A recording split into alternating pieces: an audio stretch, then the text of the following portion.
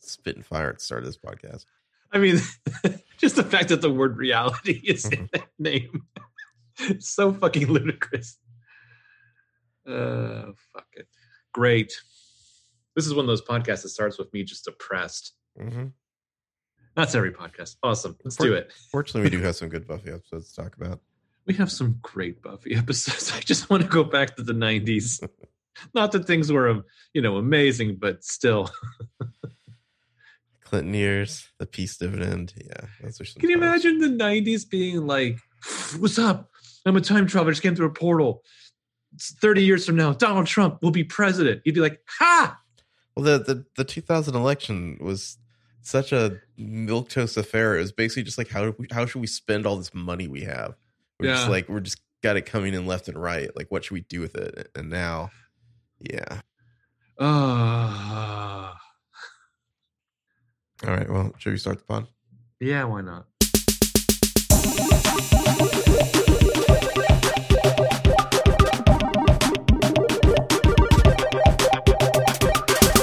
Hello, and welcome to Headcanon. I'm James. I'm Marco. Hi. Hello. How are you doing? I'm great. You got me in a real happy mood. Good. What's your COVID threat level today? How are you feeling? Well, it was like 7 before we started. Mm-hmm. Now it's 9. I mean, you had to expect that to happen, right? I'm guessing we're going to go over 100 at some point in the next 2 weeks. 100 per day. Yeah. I just so we were the highest prior to a couple of days ago in our county was 28 a day, and then that was a big spike. Yeah, that was a big spike. And then one day I just clicked on it a couple of days ago, and it said 41, and I was just in my office yelling, "Oh fuck!" Mm-hmm. We can beat it, of course you can beat it. What's the hospital count like? What's the death count? Still only 11 deaths supposedly, but 20 people in the hospital now. Oh, Jesus. For a long time, it was like low single digits in the hospital here. Yeah. Love that GIS, baby. They can tell you like where, like rough down to like your city. I love that. Need more information to freak out at too. What's your COVID threat level? Are you at midnight yet? I'm always at threat level midnight. Word. I don't know. I went to drop some stuff off at my parents' house for Father's Day, and I don't know. I'm always a little wary doing that. We stay far away from each other. We wear masks, the whole thing, but still. Word. Anyhow, we got a lot to talk about. Yeah, I think so. Before we get into Buffy, we'll do the usual chat about what we're watching, listening to, etc. What are you watching? Well, Buffy. I watched the first episode of I'll Be Gone in the Dark. I watched Perry Mason. And I finally watched my Sweet Baby Dark, my German sci-fi show. It's the final season. I assume they dropped like the whole season. Yeah. How did it grab you? How did it end? It's I don't know, man. Like I'm still kind of processing it because there's even more incest than before. Because it deals a lot with you had my curiosity. Now you have my attention. It started with these like 3 different generations of these people living in this small town. And it turns out everyone's just fucking each other. Didn't I tell you this like a year ago? That it's just like everyone's fucking each other. Well, but it's like you're the guy that you previously were just upset with because he stole your girlfriend in high school. He's also now your great grandfather. And there's a classic. I mean, I don't know. If you're a dark person, if you haven't gotten to like season 2, skip over like the next 30 seconds. But like season 2 ends with like the reveal that one girl's daughter is also her mother. And it's like, once your brain allows for that time travel, you can just build on, expand. I don't know. Just the last episode, there's like this weird war between alternate universes. And then like the second to last episode, the very end, they're just like, here's the thing that created it all that we've never talked about before. And so the last episode, that's going to be your mission, is to defeat that. And then I don't know. It like I said, it gave me kind of the same vibe after when I finished Mr. Robot. And I was just like, how do I feel about this? Yeah. Especially the way Mr. Robot had the what felt like the alternate universe for the last 2.5 episodes. It was like kind of the tease, but then like, no, psych. Just kidding. Yeah. Well, it's like, and you would have been okay if it was this thing that they had been building towards for years, and then it wasn't. Mm-hmm. There's a great moment in the very last scene of Dark, because there's a guy who has a certain physical deformity. He kind of reminds me of the Crispin Glover joke from Time Travel or Hot Tub Time Machine. Hot Tub Time Machine, yeah. Where you keep waiting to see him get his like arm cut off. Yeah. And so this guy, like, he's like finally about to tell the story about his physical deformity, and then something happens. It's I don't know. That's got to be the best joke in Hot Tub. Well, when he's like juggling the, people want to say Hot Tub Murder Mystery for some reason. Yeah. Well, that's a script. Yeah, we need to write that. Surely it'd be better than the sequel they made to that movie. One of you partiers is gonna kill me. Yeah. Once I turn off the pool lights, I turn it back on. Hey man, this is the part where you tip the guy.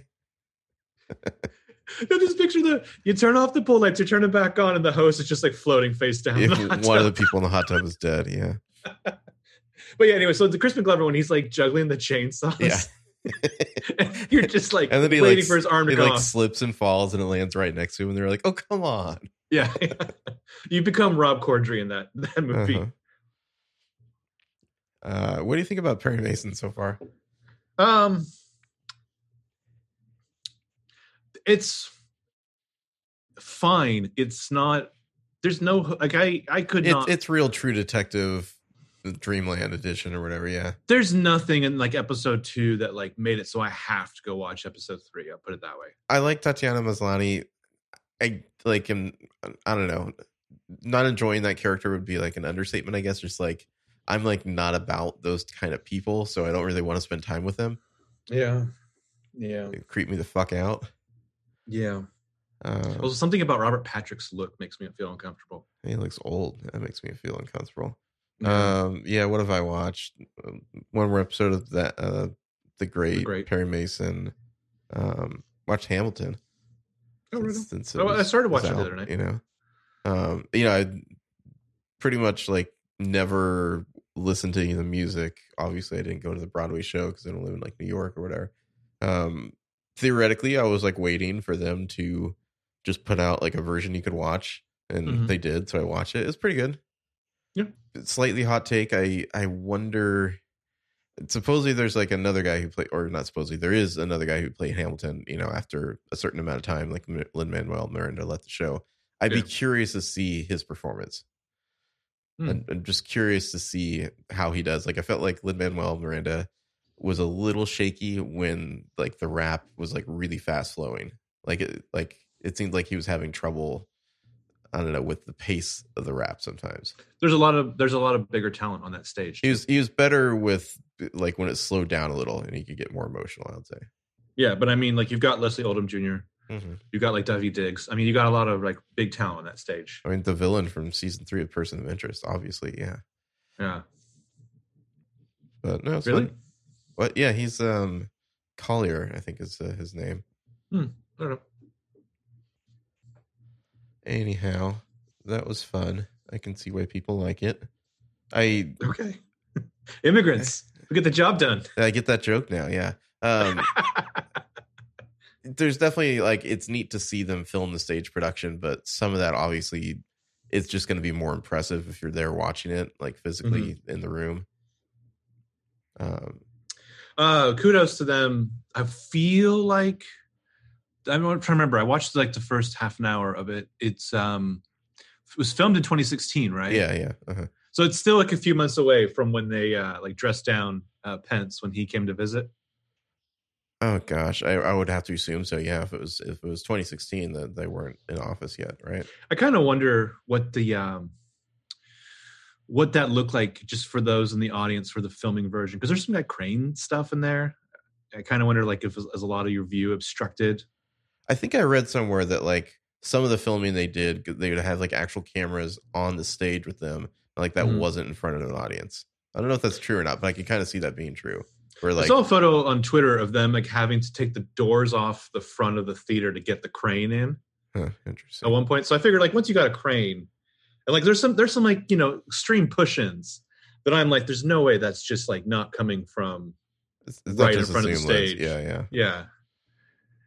I mean, it's shot really well, and I think unless you've seen like Stop Making Sense, a lot of people don't enjoy the art of like shooting an actual decent like concert movie or live performance.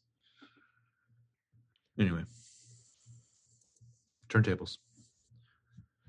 Yeah, although you can't really see him on the like you kind of like every so often like see like there's some dude like you see his hand come up occasionally, Mm-hmm. But you don't really like it's not like they were cut to that guy like spinning or anything.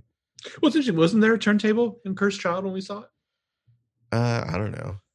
There was. The stages were kind of similar, like in the basic shape of them. Yeah. Yeah. I mean, I feel happy that we saw a version of Cursed Child where there was clearly technical difficulties too. A little bit, but it wasn't too bad, No, I mean that's the they played it off real well. Like the part where you could see the one woman just being like dragged off stage because her thing doesn't work anymore. Yeah. I'm amazed they're able to coordinate any of that shit. It seems incredibly complicated, like the stagecraft that they do, like in Cursed Child and in Hamilton, like so much moving around and like the literal stage spins and they have to time all that perfectly. I don't know. It's insane to me. But just imagine if it's all of that, but also Spider-Man soaring through the air above you. What was that called? Turn Off the Dark? Turn Off the Dark. Yeah. Awesome. Whatever that means. Mm-hmm. All right. Well, what are you listening to? Oddly enough, I've been listening yesterday to a lot of Hole. Really? Yeah. Okay. I was listening to the You're Wrong About Courtney Love, and it just got me in a mood. Okay. What were you wrong about? The world was wrong about Courtney Love is what the subject of the podcast is about. Okay. Like in a good or a bad way? They tackled the belief among some people that Courtney Love may or may not have killed her husband. Okay. Yeah. As we all know, Kurt Cobain's final words. Don't do it. Don't do it. Okay. Don't do it. First of all, that joke is a John Lennon joke. No, that's a no. It's a different joke. I'll tell you off air. Okay. Yeah. Anyway, what am I listening to? So I don't know. It seems like it shouldn't count, but the Buffy soundtrack a lot. Listen to that. The Once More Feeling soundtrack. The Once More Feeling soundtrack. Yeah. Word. I think we might have to do like a whole episode just on that episode of the show, and just some Taylor Swift. So that's about it. Perfect. What are you reading? I took a pause, saw Kill Girls. I read a book called The Rules of Murder by Juliana Deering. And then I think tonight or tomorrow I will resume Saw Kill Girls. I was just in the mood to consume a short mystery. You? Okay. Still the Hazelwood, slowly. Cool. Yeah. Well, let's dive into Buffy the Vampire Slayer season 3, our second of 3 podcasts on this season. I just wanted to real quick disclaimer, because I know this is a sensitive time as it should be. Last time we talked a lot about the X-Men and Age of Apocalypse and Onslaught. And I don't think we want to skip over the fact that obviously one of the co-creators of those big crossovers was a guy who's been known to sexually harass women. Really? Who is that? Scott Lobdell. Oh, really? Is he as well? Yeah. Huh? Okay. Yeah. I get. I didn't really want to say his name, but right? Yeah, I mean, so we were talking about something the other day that we were going to talk about in the podcast that I somehow now don't remember, but it's like obviously the shadow of Joss Whedon now. We were talking about Justice League. About Joss. Yeah.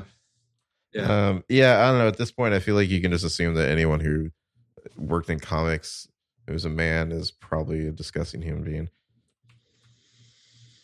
Yeah. I don't know. It's weird because it's like, I feel like there's aspects of the show, especially the episodes we talk about, that I want to praise from, I don't know, the writing and directing and whatever. But please don't let it not be thought that we're not against what he's become or what he's might have done or things that he's been said to have done. I don't know. it's a shame. Yeah. Well, you try to separate the art from the artist, but I think in Buffy's case, it's a very good show, but you can still see certain threads where it's hard not to connect the dots there, Yeah. I followed your lead and I watched these episodes yesterday, and then today I had some free time, so I rewatched Gingerbread. Oh yeah. And once you get past the like the Dolores Umbridge parts of where that goes, like the fucking Xander moments in that episode. Are you anti-Xander in that episode? A little bit. Okay, because not to step my opening statement, but I feel like this week's run of episodes is much better for Xander than past weeks. Yeah, I'd say so. Well, please, let's have your opening statement then. All right. Well, just real quick before I dive in, we're going to talk about S3E10 Amends, S3E13 The Zeppo, and S3E14 Bad Girls. So as for me, as I previously mentioned, I'd never seen Amends. I didn't even know it was a Joss episode, honestly. So what a delight. It was like uncorking that special bottle of wine you've been saving for years. So much of the Angel show is set up here, I think. I was pretty surprised to see that. The metaphor of recovery and how it never stops. Angel will always be fighting himself. That was a really great episode. And SMG is just killing it at the end of that episode. And I did find it kind of weirdly ironic that we're watching some of Xander's like best stuff this week. The same week where his author is getting called out for being a shit again. I wasn't sure if the Zeppo was going to hold up or not, but I would say it did so pretty much entirely. It still is hilarious and fantastic on rewatch. All three of these episodes, they're doing great character work. It feels almost like a lost art these days to see a show in such a groove like Buffy is in this season. I'm glad we decided to do 3 parts of this one because it seems like almost every episode's a classic. End statement. Word. Yeah, I didn't have anything written down. So Freeform, I would agree with what you said. I felt, I don't know, weirdly vindicated in a way when the first evil became like the final big bad of the show, because I really liked that villain and that concept. And honestly, the first villain is kind of what the smoke monster becomes from Lost in a certain sense, and at least how it can like interact with its characters and terrorize them and like what it can reflect. But yeah, I don't know. I'm constantly, speaking of, weird mirrors and reflections, I'm amazed just going back into some of these episodes that I haven't seen since they first aired. And I don't know, revisiting, it's like the certain parts of dormant Gen X versions of myself are revisiting them. Zeppo definitely holds up. I mean, Xander's still a bit of a shit in places, but my God, like this show, I enjoyed this show so strongly when it was first on. But I don't think I watched TV in all the right ways at the time. And I didn't realize just like how good what they're doing is, and the way they're combining so many characters and storylines. And, like you said, they're setting up the Angel storyline in Amends. But at the same time, it's Buffy's show, and the way it reflects back on her and just the fact that there's a kind of through line through these episodes of addiction metaphors or mental health metaphors, and that the fight will always go on and it'll never be over. Yeah, I don't know. It was interesting. I loved it. Did you see the original ending for Bad Girls? Was that like a deleted scene or something? No. I guess we'll talk about it at the end. Yeah. Okay. Curious. All right. We'll wait till we get dark. There. Okay. I might have. I don't know. But anyway, let's talk about S3E10 Amends first. Yeah. Written and directed by Joss Whedon. Yeah. Yeah, there's a Joss episode written and directed. I've got 5 moments for this episode. I have 6. All right. Well, you go first.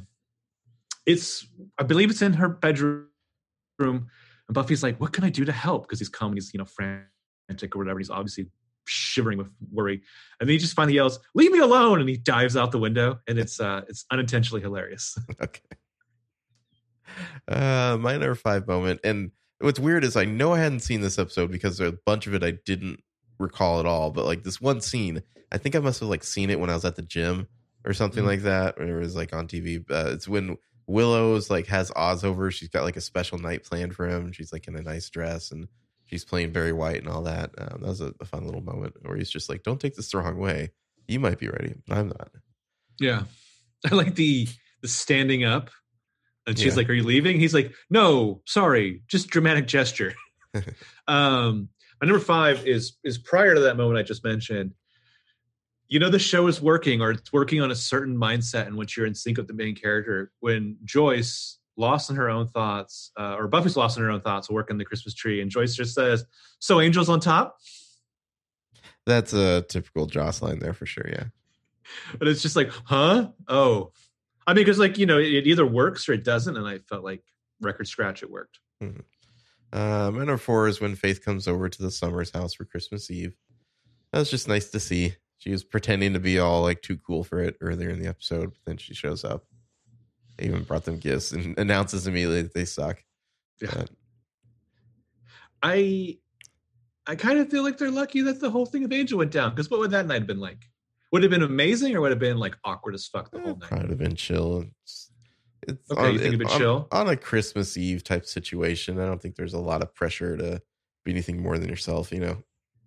No, that's joke's on you. I'm always under pressure to perform beyond. Mm-hmm. Number 4 is the one you mentioned. It's Oz comes over to watch the videos of Willow, and she's got the Barry White playing. Actual Barry White, I believe, if I'm not mistaken, too. So yeah. So it survived. I wonder if it's there if you watch it on streaming now. It's Barry White, yeah. Well, no, was it? Okay, interesting. Yeah. I'm watching the original DVD rips. I read them. Let's see, number 3. Yeah. This is when Buffy has finally gone to Giles to like tell him what's going on, and then Xander shows up to help. That was nice. Xander, for once, doing something positive and proactive, and seemingly seeking a little bit of redemption for himself. I wonder if he was. I mean, you can all find an ulterior motive there, but I feel like easily everyone has an ulterior motive. He's doing it anyway, so he deserves some credit. I mean, he at least does mention, like, I know I haven't been on the Angel team, but yeah. My number 3 is one of Angel's dreams of like the fancy party, and I don't remember if we see the time period, but he's it's a scene that happens many times in history where he's exerting his influence on the poor maid, and just the come now, make a scene, shall I? Be as quiet as mice. And he like vamps out, and she's like, but sir, my son, and he's like, oh, he'll make a fine dessert. And then just the like, you know where this scene is going. You're not even trying to do the accent. Am I not? No. It wouldn't work that way. But anyway, so you know where this scene is going. Like you can easily telegraph this, like to where this will end up. But I love that where he glances over and just like theoretically, there's Buffy all lit up watching him in horror. Mm-hmm. And he gets to watch this, just the way that Angela's terrorized this woman. I mean, as a man, as a person in the upper strata of society, etc. What do you mean, etc.? Well, like, you know, it's not just that he's this crime as a vampire that he's perpetuating this young woman. It's that he's a man, you know, using his influence on her. He presumably is an upper level of society to this maid. You know, if she complains and says this guy is about to sexually assault me or whatever, she'll probably get fired. Yeah. Okay. You're just like, as a man, upper society, etc. Oh, sorry. Wasn't sure exactly where you're connecting the dots to there. I just presume that everyone's on the same woke wavelength as me. Mm-hmm. Well, you still got to like say what you're talking about. Words. God damn it. Number 2.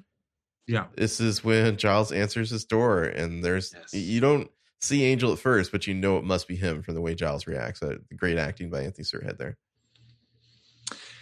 Yeah, the same thing. I love that scene as you know, Angel's like asking for help, and Giles just says, all right. And then he like walks off, and Angel's like, he's struggling to say it. And then finally he's just like, I can't come in unless you invite me. And then Giles just comes back around the corner, and he's just like, I'm well aware of that, bitch. And he like holds up his crossbow. Yeah. He's got just like saucy, righteous dad energy here. It's a good run for Giles for sure. Yeah. Number 1, just the end, Buffy begging Angel not to kill himself. She has a fantastic line here. She says, I know everything that you did because you did it to me. God damn you. I was going to say, Sarah Michelle Gellar killing it in that scene. She's incredible. He's good too. She's better. Yeah. I was going to say, there's a lot of bangers of lines there, but that is the one that's always stuck with me. Mm-hmm. Out of all of them. Because I mean, like the you know, if you want me to like feel sorry for you, you're not going to get it or whatever. But like, yeah, it's just everything. I know everything you've done because you did those things to me. Oof, devastating. All right. Well, let's drift into the episode here. So we got Dublin 1838 flashback with some snow on the ground. I wondered if was some other show that Fox is making have like a bunch of extra snow? You know, like it almost seems like too much budget for Buffy to even have snow.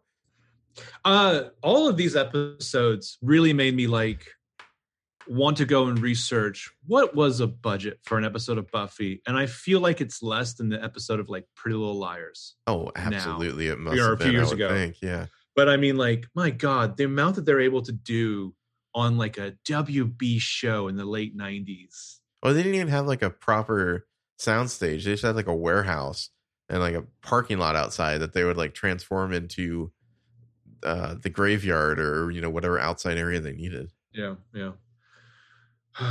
Fuck. I mean, it looks great. But also, whenever I see fake snow now, I think of that Game of Thrones documentary with the snow guy. The snow guy, yeah.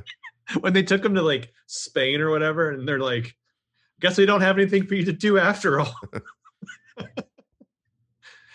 But yeah, Angelus has the long, slick back hair with the mustache. I did some minor research here. This is either a handlebar of a chin puff or a Napoleon III Imperial. Okay. But he looks like a Victorian biker. Well, Napoleon would have abdicated about 2 decades ago. So, but yeah, he's got a look for sure, and he's doing his accent again. I can't remember these lines to do a poor imitation, but I remember Daniel's line later. I mean, this guy was to be married the next week, but then I seem to remember you knew that. Yeah. He's just like a gambler who owes Angel money. Can you imagine being in Hawk to a fucking vampire? That's a bad place to be. What are you betting on? Like, yeah, I know. Like pig races or whatever? Like, what the fuck? Like, who's going to die from famine that week? You might you might as well just spend that money because you're dead anyway. Yeah. It's tough to have a relationship with someone when you're always seen as a meal. I don't know. Like, there's also, I mean, he wakes up from this. So obviously, this is like a nightmare dream, whatever thing. Like, it's kind of interactive. He wakes up and somehow his hair is still angel hair. Yeah, even in bed. Yeah, I mean, would this count as a nasty erotic dream? I'm not sure if I'll describe this as erotic. I don't know. I guess it depends on how one of us is doing it wrong. How eroticized you like your vampire biting. I also assume that everything with vampires is slightly sexual. I think that's the metaphor, yeah. Yeah. I don't know. So, I mean, I assume that Angel's just using and abusing, regardless of gender, wherever he goes. I like that when we come back to Sunnydale here, we have the classic TV and like the electronic shop store window giving us a little bit of exposition about how it's really hot. And we'll get it again. Yeah. Like, also, just the fact that they keep talking about the fucking heat wave, and I'm just like, high 70s. That's not too bad. I'd kill for that. That'd be nice, yeah. I always love when they're in this downtown area here. It's like they have like one street, but they use it well. And then Angel's he's walking along, all kind of frustrated out of it, and then oops, there's Buffy, who he runs right into. In a way that there's no way they didn't see each other coming. Yeah, really. They're walking fucking right at each other. But I mean, the downtown area that they have for Buffy, they always make it look huge and real. Yeah, no, at all. I mean, I don't know if that's the same parking lot too, or if they actually have like a place they go to, but yeah. But I mean, I think the kind of the theme of this episode, everyone's kind of fighting their own personal demons. Angel has his guilt, obviously. Xander's trying to redeem himself. Buffy has these bangs. It's just tragic. That could be anything on that, huh? I was going to say, I'm glad you're the one that brought it up first. Okay. I feel like it was just a gun pointed at my head. Uh-huh. There's parts of the episode where they're a lot worse. My understanding of bangs is that you have a bad bangs day and you think some minor maintenance will save this, and then you're like, oh shit, made it worse. Made this much worse. Yeah, so she's shopping at the magic store and he sees a version of this dude Daniel haunting him. Bum bum bum. It's a whole lot of him just like freaking out and running away in this episode. Yeah. next day at school, Buffy, Willow, and Xander are coming out of class. Like, really, Buffy is just talking to Willow about how weird Angel was the night before. Xander, meanwhile, is like doing his like loud reply guy thing at them. Like, why is Giles acting weird about Angel? Must be that whole thing where he killed his girlfriend. And I love at one point she's finally just like, enough, Xander, and then resumes her conversation with Willow. Well, see, I don't know. I'm curious to know if like a conversation was had in the writer's room at some point or what, because it feels like they're treating Xander differently in these episodes that we've done. Like, even when you'll have a moment like that, somebody kind of like puts a stop to it there, like Buffy does. Like, even I think it's in one of the episodes that we didn't watch. I think it's in one of the episodes he's talking about how like, oh, why do I have to feel guilty or something? And she says, you are guilty. You know, it's like some like directly addresses it instead of like just letting him go. Oh, it's not even the word guilty though. It's oh god, what is it like? No, whatever the one I'm talking about, she literally says you are guilty. Yeah. It's not guilty. It's she says that, you know, you did do something wrong. Like it's not even just about his guilt. It's like, you know, why do I feel like I did something wrong? She's like, because you did do something wrong. And Gingerbread. Yeah, because he's like whining about everything going wrong with him for a certain point of that episode. Whereas like Willow's about to get like Salem witch trialed at one point. Anyway. So they go to this like lounge-ish area where Cordelia is, and everyone's like talking about their holiday plans. And Willow, of course, has to keep reminding everyone that she's Jewish, doesn't worship Santa. And then there's always been like a certain darkness to Xander's backstory, though. He'll be doing his annual Christmas camp out in the backyard, which Cordelia then moseys over to point out it's so that he can avoid his family's usual drunken fights. Yeah, which is pretty. I mean, the way she just drops that, and he's just kind of like, "I thank you for sharing that thing I shared with you in confidence," or whatever he says. Yeah. Pretty brutal. I mean, they've hinted in other episodes that Xander's home life is not great. I don't think because I hadn't seen this episode, I wasn't aware of that detail of it, but certainly doesn't excuse him, but I think it kind of explains why he is the way he is. Like he's very much a use humor as a defense mechanism type of guy. And I think those people always have an intense level of darkness at the core of it, right? Well, and also, as we mentioned in the previous episode, his humor, although we watch it now and we cringe in horror, would not really have been out of place back in the 90s. It would have just been like roll right off your back type of stuff. You're right. It was a dark, sexy time, and we were all Chandler Binging it as hard as we could. Also, considering where be any more misogynist. Considering where Cordelia's storyline will end up this season, it's kind of funny where she's just like, I'm going to Aspen to do some skiing because I'm rich. That's right. Like that? her dad like has like some sort of financial issue or something, right? It's like a say anything type deal or something. Or something. He might even like leave the country. Yeah. or something. So, Willow mentions that forgiveness is a big theme of her this year because of, Speak of the Werewolf, Oz shows up. And I like that Oz just cast this like simple glance over at Xander, who has to like not only like turn his face downward, but like cover it with his hand. Right. I believe in the parlance of our times, it's like the cuck got cucked here. Yeah, I mean, Xander, you're gonna have to deal with that for a while. I do kind of like the way they start broing down in Gingerbread. Always good for a redemptive bro down.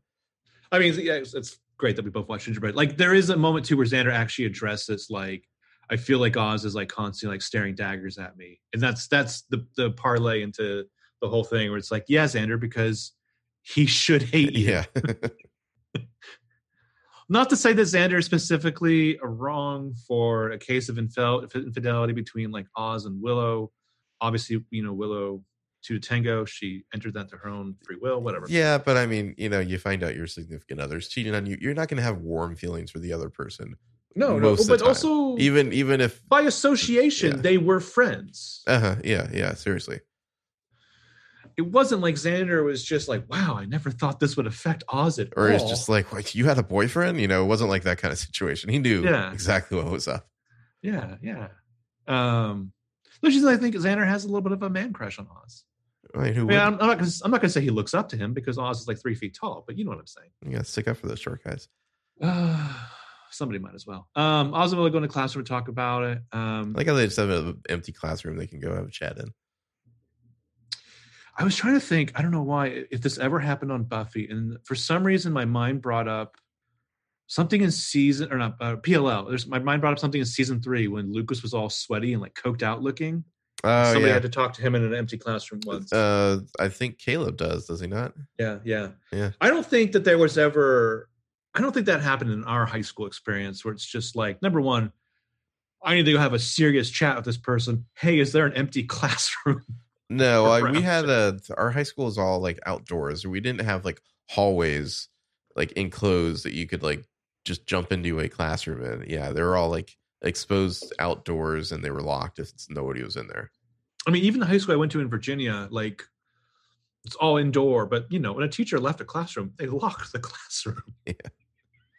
Just in case anyone wants to have like a serious conversation in here. Nope. Yeah, go to the bathroom like everyone else. The kind of gist of this Oz Willow scene here is that he still doesn't know exactly how to feel about this whole situation, but he knows that he misses her. So they're going to hug it out and try to make things work. I like that he talks about like not having ever felt anything the way he felt watching, as when he watched the two of them kiss outside of the context of a full moon. Yeah. It's interesting, like the way, because they're still teenagers, like as they're getting used to whatever their emotions are going to be, they're still processed through these like bizarre supernatural filters. So Buffy and Joyce go Christmas tree shopping. I like that you can see the guy in the background spraying fake snow on the tree. Well, I mean, where else is it going to come from? Yeah. And then there's the like one section of trees where they're all dead. And it's like, wonder if that will come up later. And that employee is very helpful. Yeah, he's just like, yeah, man, these all died. I don't know what's going on. Yeah. Then we get some kind of weird montage-y stuff, something underground, some sort of ritual, some dudes with like weird X's on their eyes, like over like their runic eyes. Scars. Yeah. And then Angel wakes up again. This is like a very much like Anakin waking up and Attack of the Clones like reaction here, the bad dream reaction, which always makes me think that like an orgasm just happened. I don't know. I mean, it would be funny if it was like when Buffy comes over later just to be like, Angel, you good? And he's just like, I'm washing my sheets again. Like, I don't know about you, but every time I see that scene in Attack of the Clones, I think Anakin like just came. Like he had like a nightmare orgasm? Like a nightgasm? Or maybe we can't see Padme for a reason. That's just where my kinky mind goes. I think about, oh God, where is it? Yeah, I think it's Attack of Clones. I get certain parts of their relationship confused from the end of Attack of Clones to the start of Revenge of the Sith. Anyway, we go to Faith's like shitty hotel where she's like wrestling with the TV reception. Holy shit, no one misses this. No one misses CRT the rabbit ears. Yeah. Ugh. I can definitely remember like trying to watch like baseball games and it's like I have to literally stand here and hold the end of the antenna just to get a picture. God. Yeah. And it wouldn't always be like that from day to day. No, it's completely random. But Buffy's here to invite Faith over for Christmas Eve dinner, and Faith is, of course, like, haha, your mom must have sent you. And still Buffy's like, no, I mean it. And Faith is just like, oh, I got this party I'm going to go to. She's not a very good liar, Faith, at all. Because she just kind of like repeats the same thing again. She's like, yeah, well, you know, like I said, I got this party, so no thanks. But she did put up little Christmas lights indoors. I like that. I mean, if it was true, I'm sure it'd be a badass party because I feel like Faith can like smell those things. Maybe, I don't know. I'm not sure if I would want to go to a party that Faith heard about and wants to go to. Like, I would love to be Faith's wingman for like a night. Okay. That'd be wild. I mean, the only other thing, dead by morning. You bet your ass I would be, but it'd be glorious. How old is Faith too? We never find out. Probably about the same age as Buffy. Like, so Buffy's about to turn 18. Faith is, I don't know, maybe 17. Maybe. I mean, she could be 18. I don't know. It's possible. We don't know that she has like a GED or not. Anyway, Giles Place, he's cooking. This is a man of spices, and not just spices. He does that thing where like he dips that wooden spoon in there, and he's just like, ooh, this needs a pinch of that. I need to be cooking like this more. Yeah, granted, it's lockdown time. Like this, yeah. It's lockdown time, so it's not like I can do that thing where someone's trying to tell me something important, and I'm like, no, taste this first. You're like, hold on, let me stick my wooden spoon into this boiling water that I'm making mac and cheese in. Ooh, yeah, that tastes good. I promise you, this sauce is life changing. Yeah, It's 80% water. So knock on the door, and again, it's the thing with Angel. And he's just like, Angel's just like, sorry to bother you. And Giles finds this hilarious. Yeah.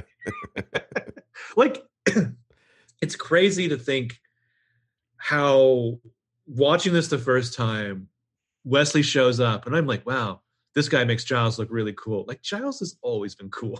Pretty much, yeah. So he does the whole thing where he goes and gets a crossbow before he invites him in. And Angel needs help because he's having these bad dreams. He's having visions, yada, yada, yada.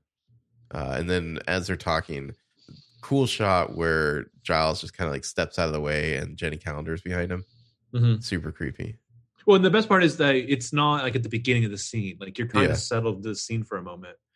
But yeah, Angel's just like, I should be in a demon dimension, suffering for all eternity. And Giles is like, I don't feel particularly inclined to argue with that.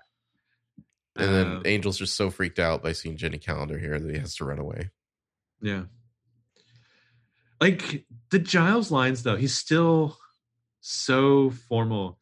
Like, you think that's something you ought to have? Because, sir, to be blunt, the last time you became complacent about your existence, it turned out rather badly. I love that that's like his, like, sticking it to Angel line. Angel freaks out and just, like, runs off because of Jenny Calendar's sexy blink those stares.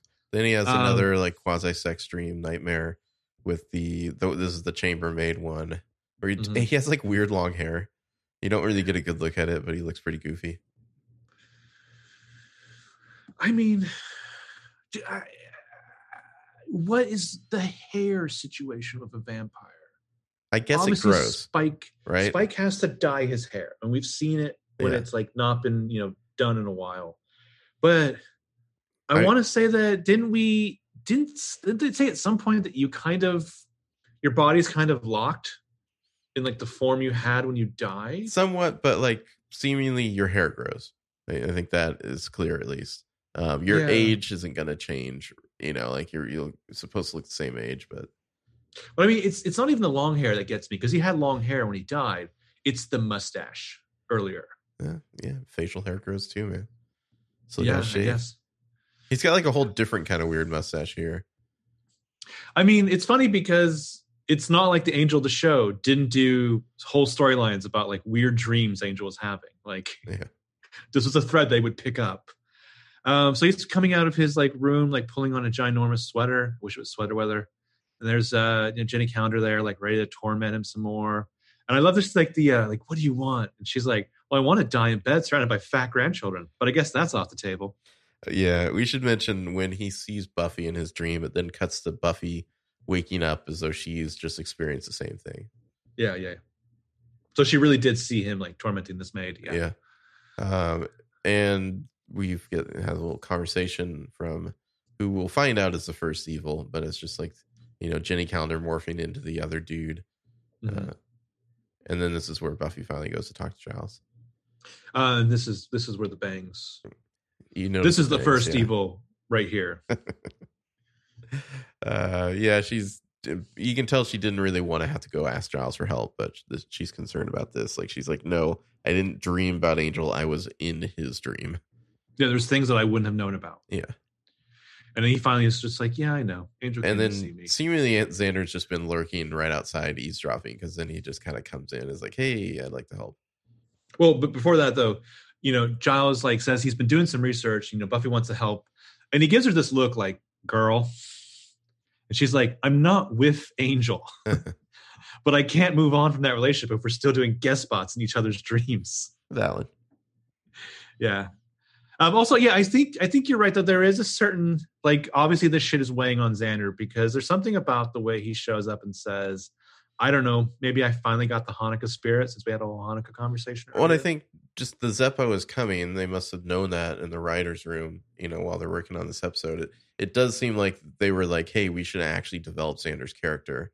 And it's nice to see at least part of that is him being a little more mature and a little less awful. Mm-hmm, mm-hmm.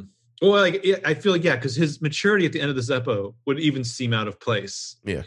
If you didn't show a willingness towards it. So Willow also shows up. We had like a research montage. They're reading books. Xander gets a pizza, which we'll find out that's Xander's job in the group. There's even a whiteboard. He comes through. He's got pizza and soda. I don't know if we're going to see it or not later, but one of my favorite season 3 moments is when Xander's operating the VCR and everyone's like, can you enhance that quadrant right there? And he's like, it's a normal VCR. I mean, in some ways, this is the dream of Xander. Is he's not the super powered guy, but he gets to be in the room and help out, and that seems like a pretty cool place to be. Like, just being friends with Buffy and Willow would be pretty fucking awesome. Absolutely, they're great people. But like, it's interesting because Willow has kind of been both like the girl at the computer, but she's also the magic girl. She's the girl at the the grimoire as well. Like, what is Xander's role? I just want to know, like, what are they going over at the whiteboard? Yeah, who knows? Or what have we all learned from our various ancient tomes? Like, is it a house thing where like they're just like writing on lupus and then like crossing it out because it's never lupus? I always wonder, like, they've got these like ancient books that they're looking through all the time. At some point, do they kind of know what's in certain books? They're like, yeah, it's definitely not in that. I've read that like 5 times. You know, I was pleased with that aspect of Gingerbread, where I was just like, I'd forgotten about it as they're like doing the locker search, and I was like, oh man, hope they don't get to the library. Half that library is occult books. So like later, Willow's talking to Buffy, telling her that Oz is coming over for Christmas Eve. The parents are out of town. They're going to watch videos. So chaste. And Willow mentions awkward. And Buffy says, Xander just has this piece of you that Oz can't touch. I guess right now it's about showing Oz that he comes first. And Willow kind of misunderstands this. I guess you could say so, yeah, based on what comes next. But I think the advice isn't bad advice per se. I think it's just the way Willow follows it is a little over the top. Yeah, no, nothing that Buffy said is wrong. She's not saying you need to prove yourself to Oz sexually. Yeah. So then we transition from that to the mansion. Angel's like just been like thrown to the ground. Are we supposed to know who this other dude is? I mean, clearly he's a victim of Angels, but I want to know who the fuck is this guy.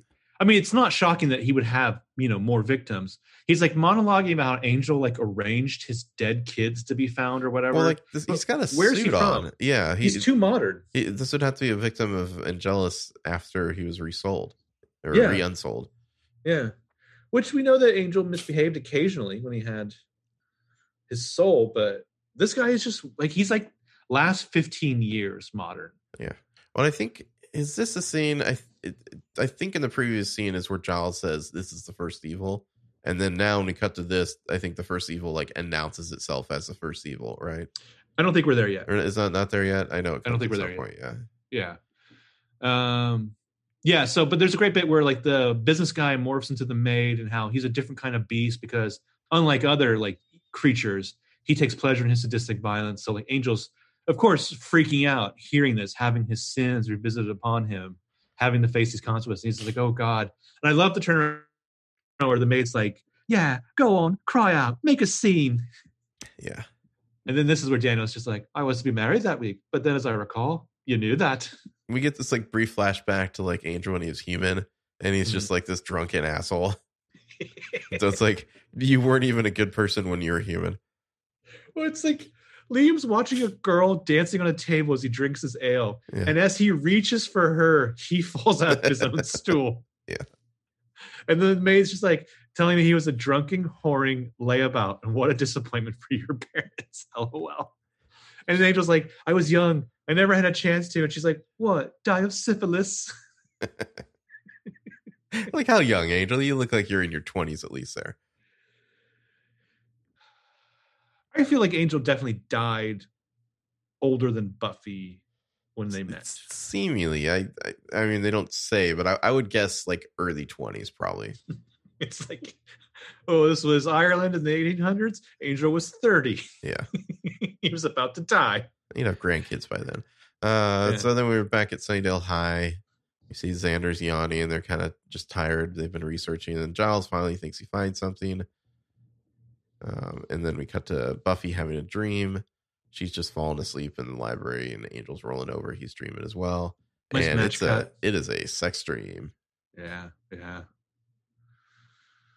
And does he start choking her at some point, or are they just fully going at it? I don't think he's choking her. Oh no, he bites her. That's what he does at the end of it. You're just like, what if he starts choking her? That would be like. What if he just starts choking the shit out of her? Yeah. No. And then what is it like the line like? Then this one tear just starts to fall, and it hits or it's saliva like spit that falls right in your eye or in her mouth or something. Yeah. Talking about Archer and Cheryl, great character. But yeah, it's like as they're in the bone zone, she looks over and gets a glimpse of the evil monks in her room watching. And that's when he holds her wrist down and he bamps out. And bites her, yeah. It's hand stuff. It's not neck stuff. No, he bites her. I'm looking at it right now. No, but I mean, I'm sorry, he's not choking her. Oh, yeah. He's just holding her wrist down. Yeah, then they both wake up, and then is this where the first evil stuff is revealed? Or it's just more Jenny talking? I think so, yeah. It's like, yeah, you should take her. Because earlier, the first evil had said basically, like, I'm not trying to, like, hurt you, Angel. I'm just trying to show you who you all are. You've got is a talent for cruelty. Yeah. And then after commercial, Giles is like, check it out, Buffy. I figured it out. It's the first evil. Also, hilariously, he pulls this out. They've been reading like a shit ton of books. And he's just like, here's a bunch of letters talking about the Bringers. Like, who are these like letters on this ancient parchment, yeah. Like, dear pen pal, have you heard about the oldest evil of all time? But yeah, Buffy recognizes the Bringers from the dream she just had. And Giles is like, ooh, I love discussing dreams. What happened in yours? And she's just like, sex stuff. Never mind. Yeah. Then she goes with Xander to visit Willie the Snitch. Is this the first time we've seen Willie the Snitch? I don't remember. I was just impressed with myself that, like, as it was happening, I was typing my notes. I was like, I think this guy's name is Willie. Yeah. Yep. Willie the Snitch. Willie's bar. This was definitely part of the episode. I was like, yeah, I had no memory of this. So I definitely haven't seen this whole episode. Let me get a double shot of information. Which is like, this is good. Like, this is like an element they're just like clearly going to map on to like LA and Angel's show. Yeah, I mean, Xander has that line, and then at the end when he's leaving, Willie's just like, "Hey, kid, good job. He really intimidated me there." Well, just like the way that they will make certain things like literal, like I've been hearing stuff from the underground. The literal underground, like, yeah, like people who live under the ground. Yeah. So this is when Night it's just like walks into Willow's house with the videos. I'd love to know like what before that. Xander and Buffy go outside. And he's had this kind of like weird conversation where she's like leaning against the wall there. I don't know. It's kind of a strange. It's like they're nowhere. You know. They haven't learned any new leads, and so they're just kind of standing there like, what to do? Yeah. So he's showing up with the video. She's got this nice dress on. There's like a fire going in the fireplace. What I love is that it's a nice dress. It's not like lingerie or yeah. Which would have been so like that would have been just too over the top, yeah. And he points out that this might not work, the boning, because she's doing it to prove something rather than it being something they both just like want and need. Although later they will fall asleep in her bed. Yeah, nothing wrong with that. No. He's fully clothed too. They make sure on TV to make sure you know that Oz is fully clothed. Well, I think they're just communicating that like they definitely had a night where they got closer. It doesn't necessarily mean they had to have sex. No, they stayed up all night talking. Yeah. So Buffy's place, Joyce is like lighting a fire. And again, because of this heat wave, Buffy's like, nothing like a roaring fire to keep away the blistering heat. It's like they wanted the imagery for a Christmas episode. Yeah. And they wanted to lampshade it. I feel like Christmas is inherently, like, you want to keep the memory of how happy it is. But I think for a lot of people, Christmas is inherently very dark holiday. Is it? I think for a lot of people it is. Okay. Well, some people, sure. But I think that wow. Okay. Just saying. Just throwing it at everyone else. I love Christmas. It's my favorite holiday. That's your favorite holiday? Yeah. Okay. Like a Christmas goth? All right. But like the whole episode is kind of, the subversion of those Christmas images. A little. You got the heat wave, and then kind of reinforcing at the end with the snow. Anyway. Yeah, I would say it's less of a subversion than a reimagining of. And then Faith shows up, and she's like, "Yeah, so that party sucked. Here we go. As some gifts, they suck too." Yeah. So when Buffy goes upstairs to get like her presents for Faith into her room, Angel's there, wearing his sweater and coat. And then he jumps out a window. Yeah, he's flipping out like a junkie. Like he's distracted by her bed. He's distracted by her like neck cleavage. Yeah, there's a lot of like staring at her neck, like kind of POV shots of the camera. Jenny Calendar's there behind her. Then he's like rambling. He can't really like make sentences. As Jenny's just like, she wants you to touch her. She wants you to taste her. Think of the peas. And then so Buffy puts Faith in charge of like watching over Joyce while Buffy goes to help Angel, which I guess Faith and Joyce became good pals. Yeah, that's for sure. It was a pleasant night. I like Buffy, or not Buffy, Faith. Her outfit here. This is like her, I don't know, like kind of semi-formal. Skirt like here. I think she still has pants on, but she just has like a normal button-up shirt. It's just like business casual Faith, I guess. There's one of these episodes where she's wearing a skirt, and I was like, I think it's the only time we ever really see Faith in something where she probably can't easily fight in. In a skirt, you could probably fight pretty well in a skirt. But it's like, for her, it's like a very tight, short skirt. Okay. I feel like it's on TV, it would be riding up a lot. Okay. But I just love that Joyce is just like, oh, Buffy's running off. Let's make some hot chocolate. Have you ever watched Passions? So she goes to Giles, needs something to do. Giles is like, you realize if he truly becomes a danger, you might have to kill him again. The mansion, Angel's freaking out. He's about this. Evil Jenny's like talking him down. So he resolves to kill himself. And she's like, you don't have the strength to kill yourself. He's like, I don't need the strength, which needs the sun to rise. So he storms off. And I like that she's just like, you're not supposed to kill yourself. That's not the plan. But it'll do. So eventually Buffy and Giles research. I think they're at his house, right? Yeah. Giles finds a thing where he's like, oh, nothing will live above or below where the bringers are, or something like that. And Buffy's like, wait a minute, let me see that. And she's like, oh, that reminds me of those dead Christmas trees from earlier in the episode. Remember that, guys? So she goes back to the Christmas tree lot, and we see there's like a kind of a big crane shot from up above where we see like there's just like a circle of dead trees in the midst of all the green trees. She's also referenced the Sun tabloid. I believe it's the Sun tabloid. She might be referring to the actual Sun. But I was surprised that Buffy, the teenager from California, would know the Sun. But Giles certainly would. There's an incredible crane shot when she goes to this Christmas tree lot. Yeah, and then she just starts like, she finds like an axe and just starts axing the ground until a hole forms, because I guess it's a very, very thin layer of dirt there. Mm-hmm, mm-hmm. And then she jumps down into the hole, and it's time to fight some weird bringer guys. Mm-hmm, mm-hmm. And these guys aren't really much of a fight. Remember how fun they were in season 7 too? Yeah, takes them out pretty immediately, like smashes their dumb ritual thing, and then Jenny Calendar shows up as the first evil to be creepy. I'm not a demon, little girl. I'm something that you can't even conceive. The first evil, beyond sin, beyond death. I am the thing darkness fears. You'll never see me, but I'm everywhere. Every being, every thought, every drop of hate. And she's like, all right, I get it. You're evil. We have to chat about it all day. And then we get kind of an Evil Dead catchphrase with the dead by sunrise. And the first evil kind of morphs into this weird specter, like demonic specter, and like lunges at her before disappearing. Yeah. Very Sam Raimi-esque. I mean, I guess the first evil can't really come back now till there's more bringers doing rituals or something. Is that how that works? Well, presumably what the first evil has just said is that I exist in every being everywhere. So it's like, unless you eliminate the concept of evil within all life, you never get rid of me. So I don't really know what the bringers bring to the table. When we get to season 7, we can try to figure that out. Can I just say how excited I am to watch Dirty Girls again? Oh, in season 7? Yeah. You do the whole monologue. Can you do the whole monologue? I used to know it. I'm not sure if I remember it entirely now. You're the one who sees things. That's a simple story. Stop me if you've heard it. Yeah. So Buffy goes to the mansion, and there's no Angel there. So this set is huge, by the way. These sets are fucking huge. So she managed to find Angel like on lookout point or whatever, and he's ready to monologue. And again, there's a lot of bangers and dialogue here. It's not the demon in me that needs killing, Buffy. It's the man.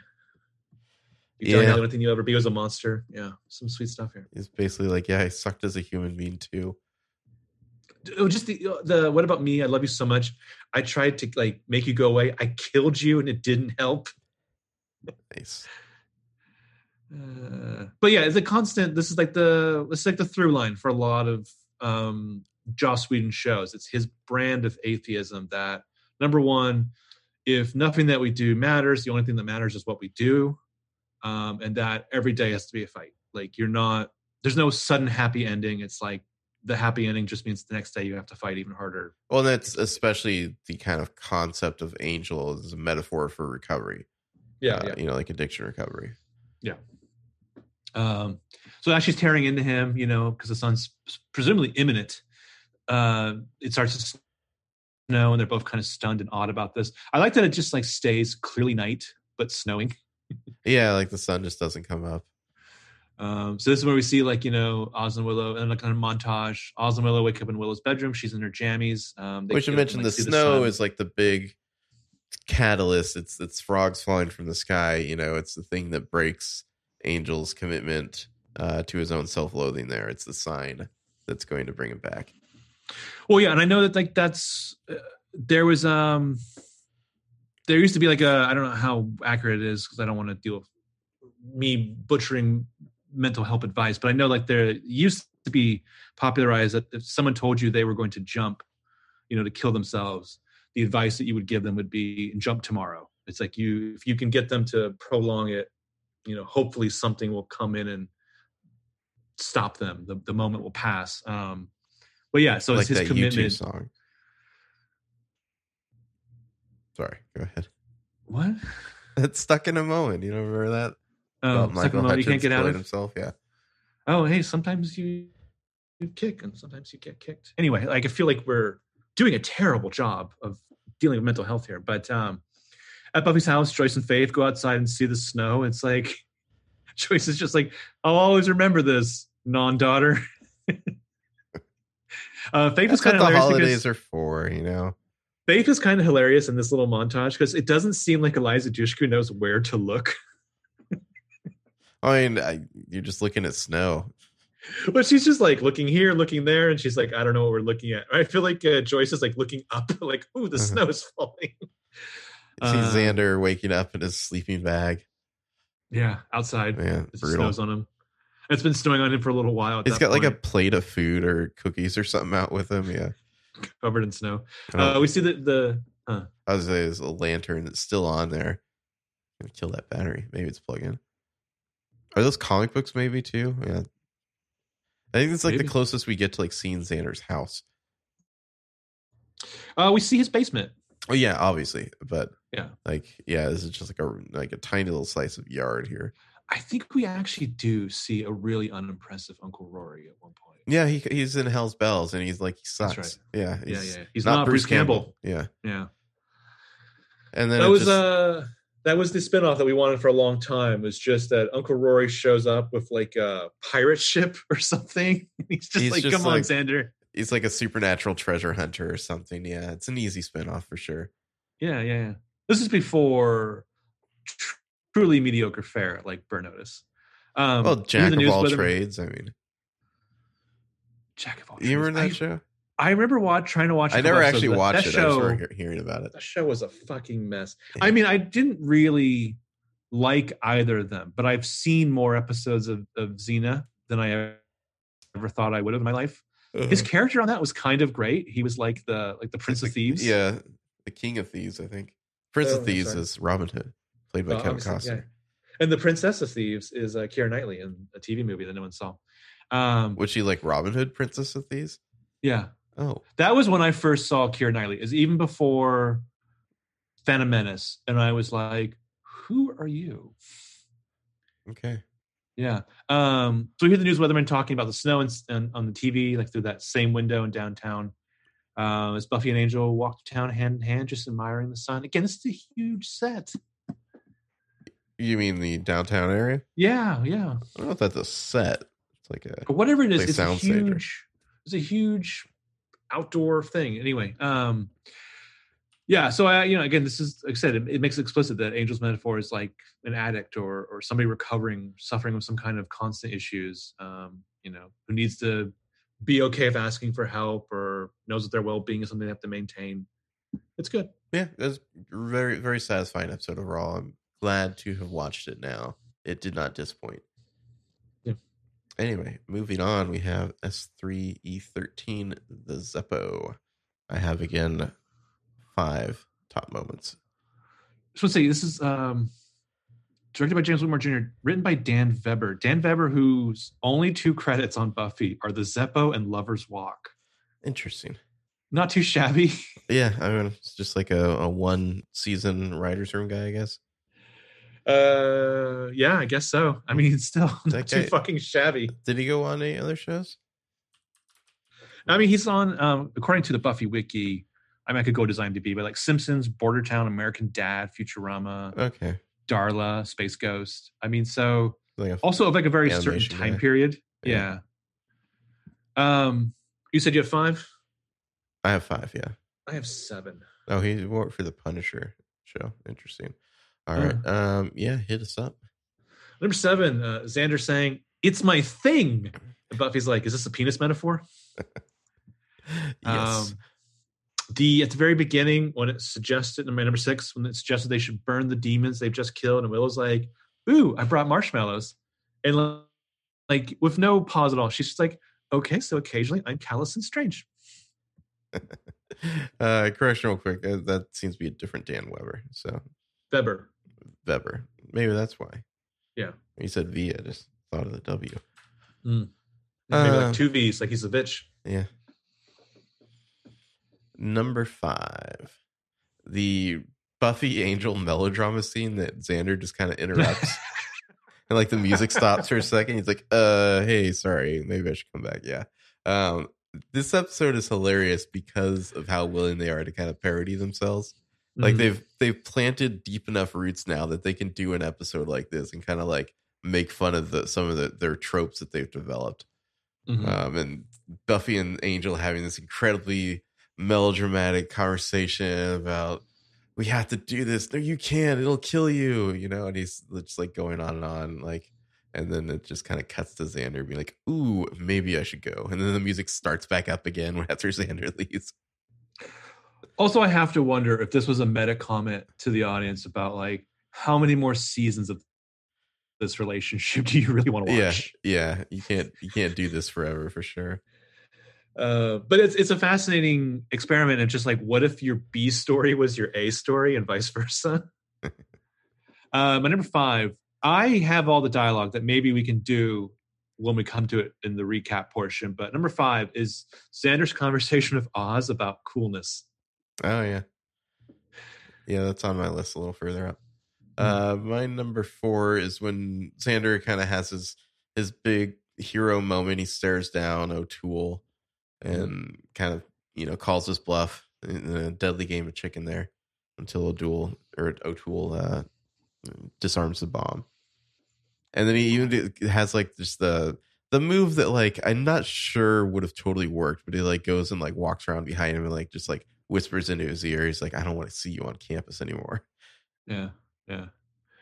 Number 4 is we like in the middle of the Xander stuff in that night, we cut over to the school library and we see like Buffy, Giles, Faith, Willow, and Angel facing off against the Hellmouth, which is bright and there's like tentacles and shit.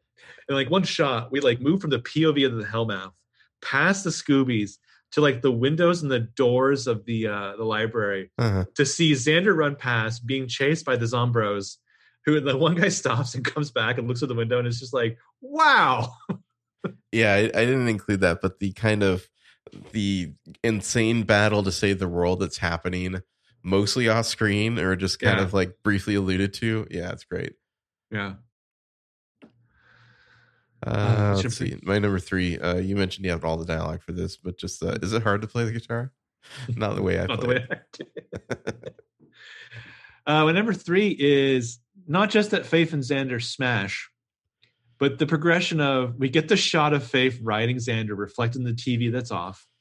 Then we get the afterglow moment of her and him like canoodling in bed. And then we just see Xander being kicked out of the hotel, still naked. She has a blanket wrapped around herself and she says, "That was great. I got a shower." She shuts the door and he's just like, "Oh shit."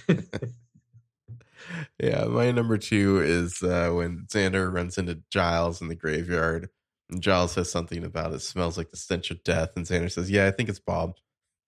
It's a classic, not just Buffy line, but Xander line in particular. My number 2 is a moment that I fucking adored when I watched this episode. when it was first on, but I completely forgot about where Xander's driving on the street and he sees like the Zombros and he like grabs one of them and drags them out of the car. And he's like, "Where's the bomb? It's in the schools in the boiler room." Now I'm going to ask you this very important question. Yeah. You better pray you get it right. How do you defuse it? And he hits the guy's head on the mailbox. Knocks it off. Yeah. Probably should have left out that whole middle part. Yeah, this episode's hilarious. I think I guess Dan Weber mostly does animation. You can kind of see that. It's like, I don't know, a very comedic episode for sure, and kind of like poking fun at the show itself. Yeah, in a way that I think, like a lot of animated comedy works best. Uh-huh. What's your number one? So you mentioned it, just Faith. That was great. I got a shower. And then like the follow up to it when he's like in the middle of doing something else, he's like driving through town, then he just stops suddenly. He's like, I just had sex. My number one is it's the moment like organically builds up to it, but again, it's still kind of a subversion of it. Just when he's having the chicken with Jack O'Toole, and Jack's like, "I'm not afraid to die. I already died. I'm already dead." And Xander's just like, "Yeah, but this is different. Being blowed up isn't walking around drinking if your buddy's dead. It's little bits being swept up by a janitor dead, and I don't think you're ready for that." And then just "Are you?" He looks at the bomb and he smiles thinly and he's like, "I like the quiet." Yeah, that's a rare introspective line from Xander. We almost never get them, but I did really like that line. I like the quiet. Well, then, because later when he's talking to Cordelia, he's just like, "It was just a quiet night for me." Mm-hmm. I know this is kind of like, I don't know, like I feel like this kind of storytelling, especially transposing those A and B stories, or I don't know, attacking your show's own formula, like the deep roots, as you said. I feel like you really only saw this like elsewhere on the X-Files. The X-Files would do it occasionally, yeah. I mean, Buffy, obviously. I mean, there weren't many shows like this show, so yeah.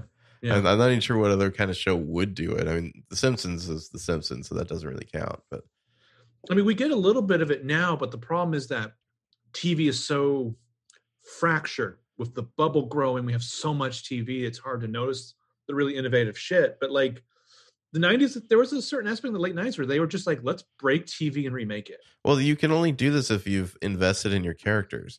And a lot of TV shows now don't really do that. They're just like, here's this labyrinthine plot with lots of twists. And just like a couple character archetypes that like you're never going to care that much about. Well, and also now with having streaming shows, apparently in the Netflix model of like, we got to drop 13 episodes now. Yeah. Is like, you have to have a lot of bullshit twists all the time. Yeah. To keep people entertained rather than actually making them want to watch a show just because they're fun characters that you like to spend time with. Yeah. I don't know. I feel like we've probably made clear on this podcast by now we're a fan of this type of serialized storytelling that is able to stop and take time for individual episodes. Yeah. So that was our top moments. Dive into the episode here. What is the name of these weird the Sisterhood of the J? Yeah, it's like these female demons that they're killing at the beginning. Faith runs one through with a big ass broadsword. Yeah, Faithless Sword. It's like it starts in media ray with a big fight, and everyone pitched in on this. And Willow's like, "Oh, that protection spell worked," and Buffy and Faith took down this thing together. And then they're like, "Oh wait, where's Xander?" And he's just like getting up from getting clobbered. And he's like, "Nope, I'm all right, just a little hazy." If you see my spine laying around, yeah. Like Willow also does a spell that basically did like a mystic smoke machine effect. And it's very right from the start. It's like, what do you bring to the table, Xander? Like Willow can do spells, and Giles is a watcher, and Buffy and Faith are slayers, and Xander is like, I threw my face in front of her fists, basically. Yeah. Just I mean, like Buffy's just like, Xander, one of these days you're gonna get yourself hurt. Faith's like, or killed, or Buffy's like, or both. So after the credits, we're at school. We see a lot of like Xander makes like a Jimmy Olsen joke that it's kind of interesting that Faith or Cordelia also echoes later. Yeah. It's like they're still kind of on each other's wavelength, so that's fading. So after credits, we're at school. We see a lot of the campus goings on. There's like two guys who are like playing catch for football in the quad. Xander is like fucking desperate to have the ball. He's trying to get in on this game of catch, and it's kind of sad. It's kind of pathetic. So they throw it. Xander misses. It knocks over the lunch of this like total psycho guy who looks way too old to be a high school student. Well, first of all, like, this is kind of all comes down on Xander. It's not his fault. He didn't throw that pass. Yeah. But yeah, the ball knocks like he's like holding something and knocks out of his hands. And this guy definitely looks like he's 28. Mm-hmm. And he starts getting all up in Xander's face. Jack O'Toole. And then, yeah, he opens the gambit is, I ought to cut your face off. Yeah. In the background, Cordelia is just witnessing that. She's like walked up to watch what's going on here. Is Xander's just trying hard to like play this off cool, and then he's just gonna sincerely apologize, and eventually he's just like, hey man, like, what's your deal? And there's some, he's a psychopath, but like he's like a Joss psychopath or a Buffy psychopath. So it's just like, I'm gonna get my buddies together and we're gonna kick your ass until it's a brand new shape. It's like, okay. And Xander's just like, great, thanks. Cordelia's watching this with glee. She is also dressed like a 1980s evil businesswoman. Yeah, she has a really weird outfit on. And she says, oh, this is a classic Josh setup. And I say, like, the Buffy verse, like, I feel like I've seen like those like Aaron Sorkin isms videos that I think the guy from Gilmore Guys did. Like, this, I feel like I've seen this dialogue set up multiple times where she says, oh boy, of all your humiliations that I have watched, that was the latest. Mm-hmm. And then the brief conversation about how Xander doesn't bring anything to the table, and she dubs him the Zeppo. Which, for a show in which a dude asked a girl out on a first date to a Buster Keaton festival, Cordelia's dropping some sick Marx Brothers references. And everyone had to go look up and see what the Zeppo was. And they're like, okay, I get it now. The Zeppo is the youngest of the 5 Marx Brothers, who's always like the straight man. Yeah, the straight man, the one who seemingly doesn't really bring anything to the table. Yeah. Yeah, so even more cutting, though. She tells him he's just straight up not cool. Yeah, it's rough. And then she walks away. Because Cordelia's kind of like the Draco of this group. As she walks away, having fully eviscerated him, she was like, there's no part of that wasn't fun. I feel like Xander could be like, we did make out a whole bunch. So, I guess he made out with the loser in your face. Yeah, that seems like a real classic response. Burn. Meanwhile, in the cafeteria, today's choices are kraut dogs or spaghetti. Ugh. Yeah, I don't want spaghetti from school lunch for sure. I don't want the kraut. Sauerkraut? Yeah. I don't know. Can you really screw up sauerkraut? Can I just have the hot dogs? Man? Okay. You can only have a hot dog, no bun. You have to eat it by fisting it. Okay, they are served in the bun in the fucking container. I think that you're gonna get the tongs out and you're gonna be like, "Open your mouth, piggy!" All you're getting is the talk. I just remember when we used to go to A's games. There was this one kid who's always there in the left field bleachers because like his parents were like big A's fans, and he's like he would like eat just the hot dog, like he'd just be like fisting this foot-long hot dog. And yeah, it's just always a little disturbing to watch him eat it. Well, also the choice of words there, fisting the dog. That's right. So did you want to do the dialogue for this Xander Oz scene here? Is he just eating the one dog or like the multiple dogs? Seemingly just the one dog. Yeah, who do you want to be? I guess I'll be Xander. You can be okay. Oz. Do it. Although you are the taller one. I don't have the dialogue yet. You gonna send it to me? Oh, Jesus Christ. Yeah. Hold on. Copying and pasting. Copying and pasting. Xander's sartorial choice in this scene. He's got like this like salmon colored sweater over like a button up like plaid shirt. It's something. Not as cool as the bowling shirt that Oz is wearing, obviously. I just don't know if the word salmon ever be described anything that I worn. Okay. I know we talked about this before in a previous Buffy thing. I'm just saying that's what color it is. Yeah. So having jumped from Amends to this episode and watching Gingerbread later, I was like, I can't believe that Oz is letting Xander breathe the same air as him. No, it makes sense when you watch it in order. Yeah. When I went back to Gingerbread, I was like, oh, okay. Mm-hmm. Yeah, they basically in Gingerbread, they kind of find a common ground in that they both care about Willow and want to protect her when she's in danger from like the angry mob. When they fall through a roof together. Yeah. Do something like that. How can you not be friends? So am I Xander? If you want to be, if that's where your heart's leading you. All right, I'll Follow be your Xander. star. I have a lot more dialogue. I feel bad. No, Oz is so. No, this was a conscious choice on your part. Okay. I see you. Sure. Okay. All right, I'll go. But it's just that it's bugging me, this cool thing. I mean, what is it? How do you get it? Who doesn't have it? And who decides who doesn't have it? What is the essence of cool? Oh, sure. I mean, you yourself, Oz, are considered more or less cool. Why is that? Am I? Is it about the talking? You know, the way you tend to express yourself in short, non-committal phrases? Could be. I know. You're in a band. That's like business class ticket to cool with a complimentary mojo after takeoff. I got to learn an instrument. Is it hard to play the guitar? Not the way I play it. Okay, but on the other hand, 8th grade, I'm taking the flugelhorn and getting 0 trim. Nice. So the whole instrument thing could be a mislead. But you need a thing. One thing nobody else has. What do I have? An exciting new obsession, which I feel makes you very special. Now with the mocking, which I can handle because I know I'm right about this. I'm on the track. I just need to find my thing. Seems like you're overthinking it. I mean, you've got some identity issues. It's not the end of the world. As Giles tells us, as we cut over to the library, where Giles is telling Buffy about those demons from the start of the episode and what they're up to. This was one of the worlds. There were one of the times that Buffy saved the world a lot. The wiki... Like 6 times or something? Well, the wiki I can't trust because it really includes all the comic book stuff. So according to the wiki, they've fended off an apocalypse 13 times. And I was like, I don't remember that from the show. I feel like on the show it's like 6 or 7 maybe. I just know that by season 5, it sure felt like 100. I love it they managed to get the finale of season 5 to be the 100th episode.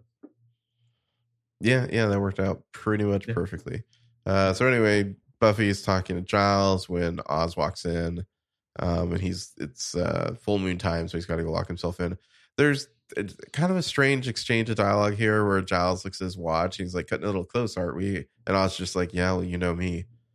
And it's like, okay, is that Oz, Mr. Cut It Close? I don't know. Yeah, I don't know. Also, his werewolf form is more monkey-like. It's been like that the whole time, hasn't it? Possibly. He's kind of a weremonkey. Yeah. Because it's a guy in a suit. That's why. Yeah. Which, still pretty good movement. I mean. Yeah, but you can tell, there's a way that like a dog or wolf's legs would bend that are obviously not bending. Yeah. I'm just saying that person, they can move real good, like a monkey. I'm just saying I'm not pulling that off. So also Sister of the G are looking to open up the Hellmouth. Buffy and Willow are walking across campus. She's telling Willow about it. Willow says that every bad dream she's ever had that isn't about academic failure or public nudity has been about the Hellmouth, except one time she dreamt that it attacked her while she was late for a test and nude. But Willow's totally in on this research, of course, and this is when Xander shows up with his thing, which is a 1957 Chevrolet Bel Air convertible, which he's borrowing from his Uncle Rory, who stacked up a bunch of DUIs. Yeah. Classy guy. Yeah. By the way, are you hearing all these fireworks go off outside right now? It's the 4th of July while we're recording this. Which is funny because in town, they canceled the official show. Yeah, I guess people have a lot of their own. My dad, when I saw him the other day, he's like, oh, I got a bunch of cherry bombs. You want them? And I'm like, no, thanks. I don't know where you got those. But was it you had like a 4x4 backyard? I don't see you setting those off there. Yeah. I don't know. It's cherry bombs, like they just go bang. Like, I don't know. They're not even cool. No. You remember Anthony in his let's just crack open a bunch of fireworks and mix them all into one thing? Oh, yeah. I remember that. That was awesome.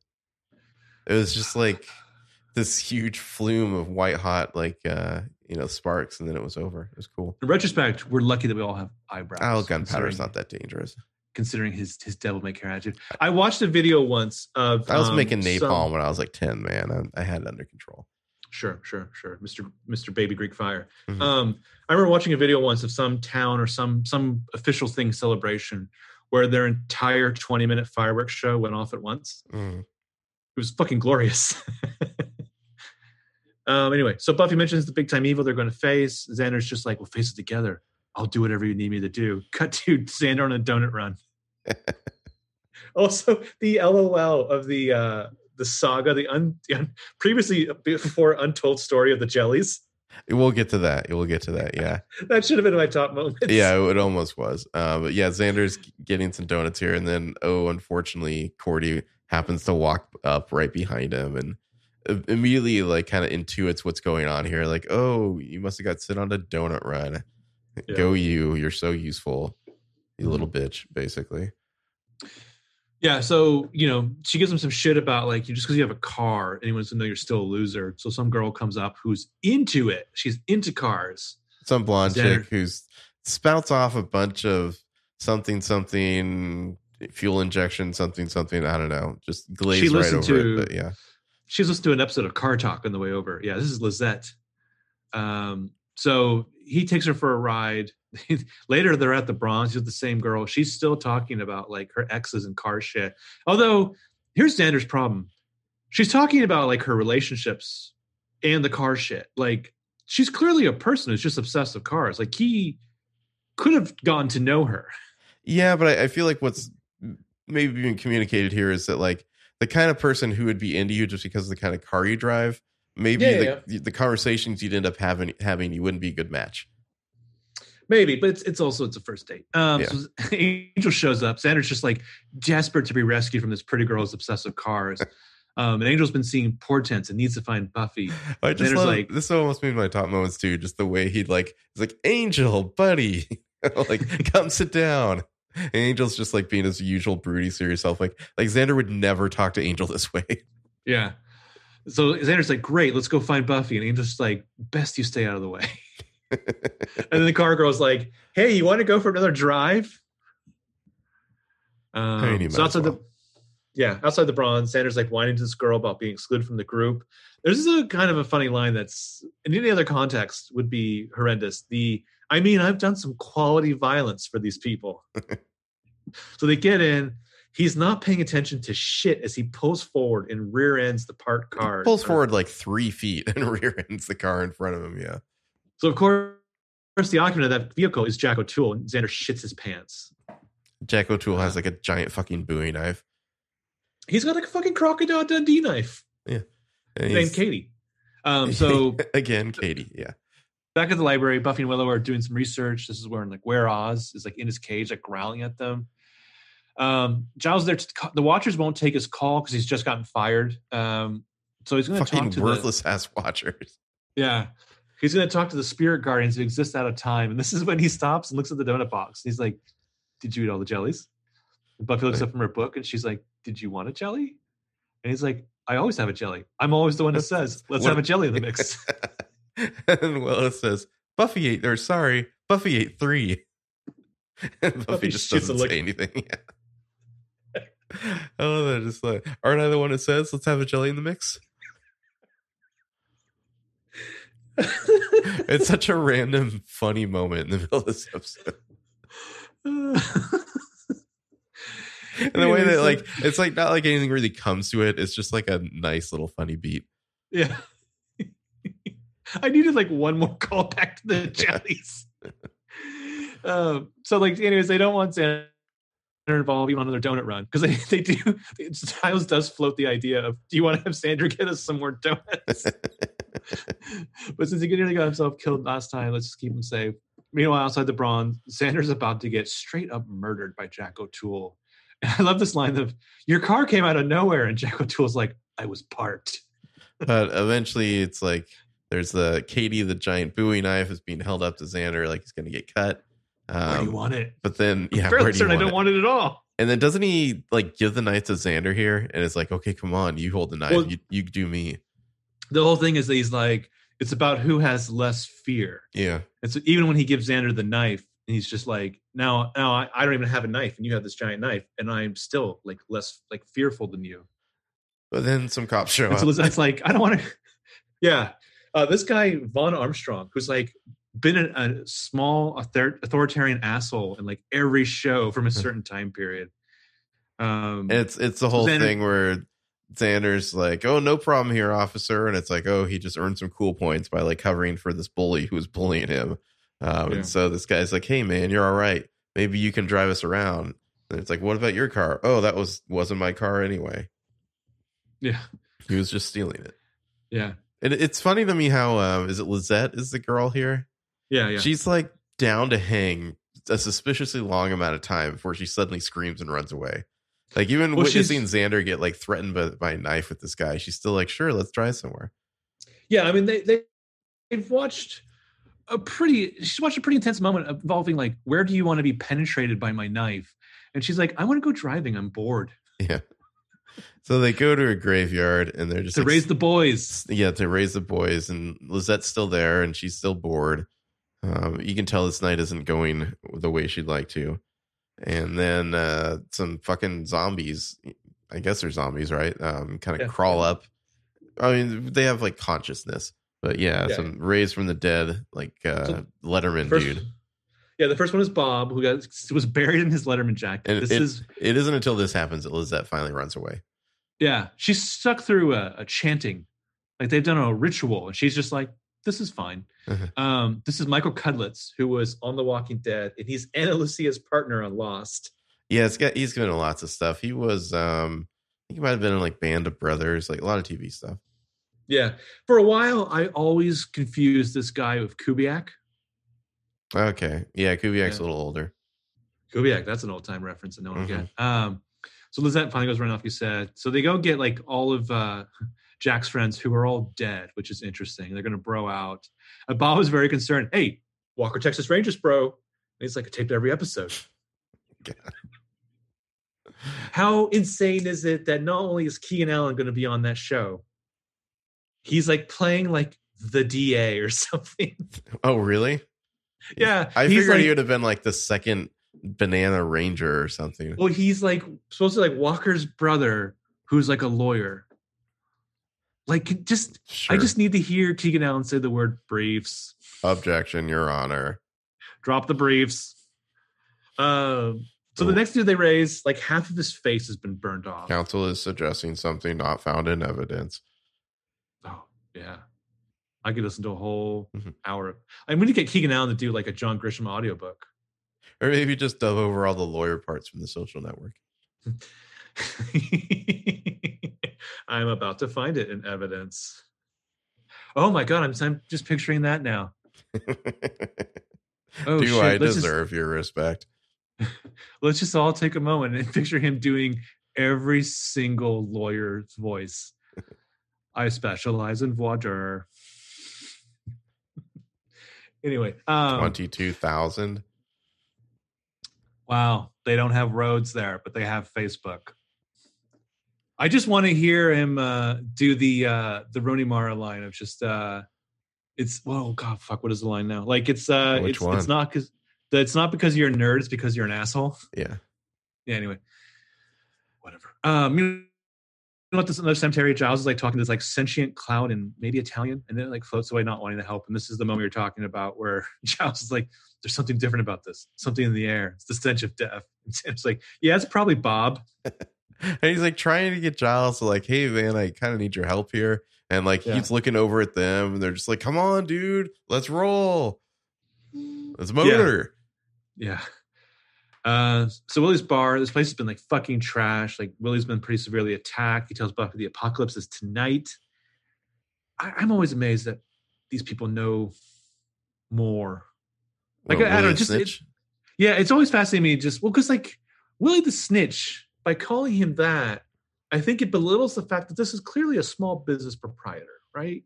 Sure. I mean, he's running a business. He's ordering the booze. Okay. He's got like his own Dalton as a cooler. I don't think he has a cooler. You know, there's a cooler in the Demon Bar. Didn't seem like it. No. Do you think Lorne has a cooler? Yeah, that's a bigger club, so he probably does. Okay. Just I can picture the blind guitar player.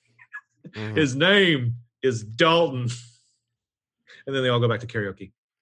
Yeah. So anyway, so Xander is driving all the bros around, and he's clearly not having fun anymore. Even without the zombies in the backseat, I think he wouldn't be having fun right now because they're just a bunch of dumb bros. And think he's realizing that, like, no, this is not my scene.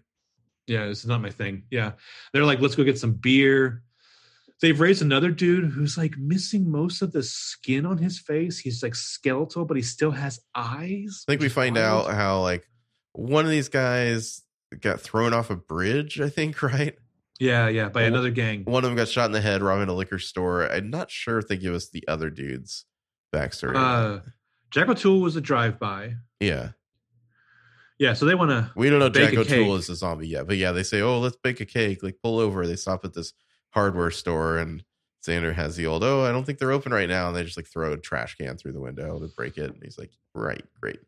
He could just drive away. He really should then. Oh no, it's because he looks over and sees Willow. That's right. So he gets out, and goes to talk to Willow. And I really love this moment here where like she just like about to walk away, and she comes back. She's like, "Xander, I love you," and she like gives him a big hug. Mm-hmm. And it's just like, what the fuck? She's leaving the magic shop, which here is now called Uncle Bob's Magical Cabinet. Oh, new ownership, which might be the grossest thing in the episode. Uncle Bob's Magical Cabinet? Oh yeah, that's not where I want to be. Okay. Had bad experience with a guy named Bob. Do you want to spend 5 minutes in Uncle Bob's Magical Cabinet? Maybe. Okay. Yeah, so Xander resolves to like ditch his Umbros, but they're not having it, so they want to jump him into the gang. So how does he do it? He's got to die. Yeah, and Xander's just like, "Well, wait, what about you, Jack?" And he's just like, "Already did, like drive-by 3 weeks ago." And he pulls up his shirt, and you can see all these bullets on his chest. And I guess like his uncle, like was there, Grandpappy was there on the scene, like resurrect him after just like a few minutes. I do love the exchange of, you want to be in the gang, right? Yeah, but I'm not dying to be in the gang, if you get the pun there. You too good to be dead? So there's a great amount of like real violence in this show that's not really addressed. Like drive-bys and liquor store shootings. Yeah, where is this all happening? Anyway, Xander he runs away and kind of like basically just like ducks into this like outdoor seating area and then like hops over it again to like get away. It's a real like, these guys aren't very good at keeping up with him, but he drives off and they're just like, "Oh man, fine, we'll go get more supplies for our cake that they keep talking about making." Yeah, because he's driven off with the first round of supplies in the back seat. So we see Faye fighting a Sister G on the back lot, like between like a chain link fence and a playground. So Xander pulls up and like hits the demon of his car, and then Faith gets in and they drive off. This is kind of funny to me. It's just that they speed back to her like hotel room as if they're being chased. Yeah. Even though they're in a car, they like drive up to the motel room, like run inside, and then she's just like, "Oh, I like, pop my shoulder out of socket or something," and she's like, "Hold me." This. And he's just like, "What?" And she's like, "Here," and she kind of puts his hand on her shoulder and pops it back into place. Yeah, it's incredibly hot. I have in my notes, wait for Benjo to talk about how hot this like Mel Gibson move is here. Like it isn't fucking incendiary. Come on. So she's all wound up from all that fighting, killing, and she's ready to pop. And she's like, "You up for it?" And she's just like full on caressing his chest. And he's like, "Oh, I'm up." And then she clearly touches his cock. Oh, she reaches down. And what's the line? Something like, "Well, I'm always up, but I've never been something very up with people." Yeah. So the soundtrack straight up does like a porno riff. I mean, that's exactly what we're seeing. This is like total male fantasy here for Xander. Yeah. Which I do think, I mean, it's obviously his fantasy, but it is somewhat subverted the way he just gets thrown out like that. Mm-hmm. And then like it comes back hard on him a few episodes later in Consequences, the one right after the one we watched, Bad Girls There, where like she basically like destroys his self-esteem. It's like it meant absolutely nothing. Yeah. Also, it's the first like dialogue exchange in Bad Girls. Faith's like, "What, you never bang Xander?" Mm-hmm. So back in school library, like where Oz is like freaking out in his cage, which in what does not seem like a great plan to me, Giles opens the cage so that Willow can shoot him with a tranq gun. Yeah, there's holes in that cage. Yeah, what are you doing, Giles? Yeah. So they I think they hit him twice, right? You just walk up and put the barrel through the cage. Yeah. They hit him is it twice? Yeah. I think so. Yeah. And then Willow has to drag her boyfriend's werewolf body through the school quite a bit on her own. I like that she pets him. I don't know why they can't put him back in the cage. I don't know. Also, maybe it's because it's too close to the Hellmouth. Maybe that's part of it. Like they need to move him. Let's talk. We're all thinking it. We're all friends here. Let's talk Werewolf Anatomy. Is it like a cat? She's checking. I mean, is it like a cat? Like Red Rocket situation? Like I've never seen my cat's dick. Really? You respect its privacy? Well, I'm pretty sure it's there. I clean that litter box, but like, is it like flopping around? Like what's the I assume that it's much like a dog where it's retracted until needed. I mean, it clearly is, more than functioning. It's implied he has intense werewolf sex with Veruca. Sure. I think it's a total Red Rocket situation. Okay. I mean, could that be kind of an awkward thing where it's just like, oh, Oz, sorry, I saw your werewolf dick. Yeah. Chandler Bing, I saw your thing. So back in the car, Xander finally looks at the stuff in the Zombros. The guy's like, bomb stuff. And it's like, duh, Xander, it's a hardware store. And then he's like, wait, I had sex. Yeah, I just had sex. So at the mansion, this is the moment you're talking about where Buffy and Angel are having one of their melodramatic conversations. Angel wants to sacrifice his life to buy Buffy time. Also, there's something about dating a guy who's just like constantly like, let me sacrifice myself. That's my plan A, always. I want out. Like just the music, the lighting, the close-ups. Fireplace. It's all great. And then just cut to Xander being like, you know what? I'll come back later. So in the library, Giles is like starting like a ritual of like markings on the floor and candles and shit. That's when Willow's like moved where Oz. We don't find out where because it's going to play into the thing later. I think it must be that they don't want him that close to the Hellmouth. I'm guessing that's what that is. Because I don't know that he was actually going to like break out of the cage. They probably say some sort of reason for it that I just like glossed over. I mean, like if you had Seth Green more regularly and he was going to stay on the show, I kind of wonder if it'd be like a whole like Hulk thing constantly. Yeah, I mean, I don't know. You have like two characters. You can only go to that so many times. But anyway, it pans down below the candles. Willow's lighting there too. Right below, seemingly like right on top of the Hellmouth there, these zombie bros are like rigging this big bomb on top of like an oil drum. Well, 60 minutes and counting. Yeah, I mean, it can't be right under because the tentacles and shit break through. But that's true. Yeah. This is the moment then where after the commercial where he grabs the one guy and drags him alongside the car. Oh shit. They get to the school. He like runs down the hallway. He's like passing the door to the basement. They're following him. We cut inside. We see that thing where like the rest of the Scooby Gang's like fighting off the Hellmouth tentacles. It's like weird like dragon heads like just coming through walls here and there. It seems pretty crazy. A little like Dune / Tremors sandworms. Yeah. Okay. Bob's got himself like a fire axe. He's like going after Xander at one point. Xander uses it to kick over like an old-timey vending machine on Bob's head. I mean, Xander, he takes out Bob by just like squishing Bob's head with a vending machine. And then the other guy, I think, gets got by one of these tentacles, right? Yeah. Or the sister of the G, like drag him into a room. That's right. Yeah. And then the tentacle comes out at Xander as he's watching it. Yeah. There's a cool shot where like the doors of the library blow open and like you see Buffy get thrown back like 20 feet down the hallway and she just gets up and runs back in. And that's just all happening in the background. I feel like I'm hearing the fireworks both through your through the call and outside my window. There's like a Benny Hill moment as Xander like chases the one dude around a corner and then they're both coming back out as like the demons are following them. They need to do the moment where like the Scooby-Doo moment where they all start running in and out of hallways and like suddenly they're chasing them. Yeah. Like I said, it's Scooby-Doo / Benny Hill. Yeah, same thing. So Xander goes down to the boiler room. So he has this like moment with Jack O'Toole. Like they're fighting at first and then the whole I'm not afraid to die, I already died.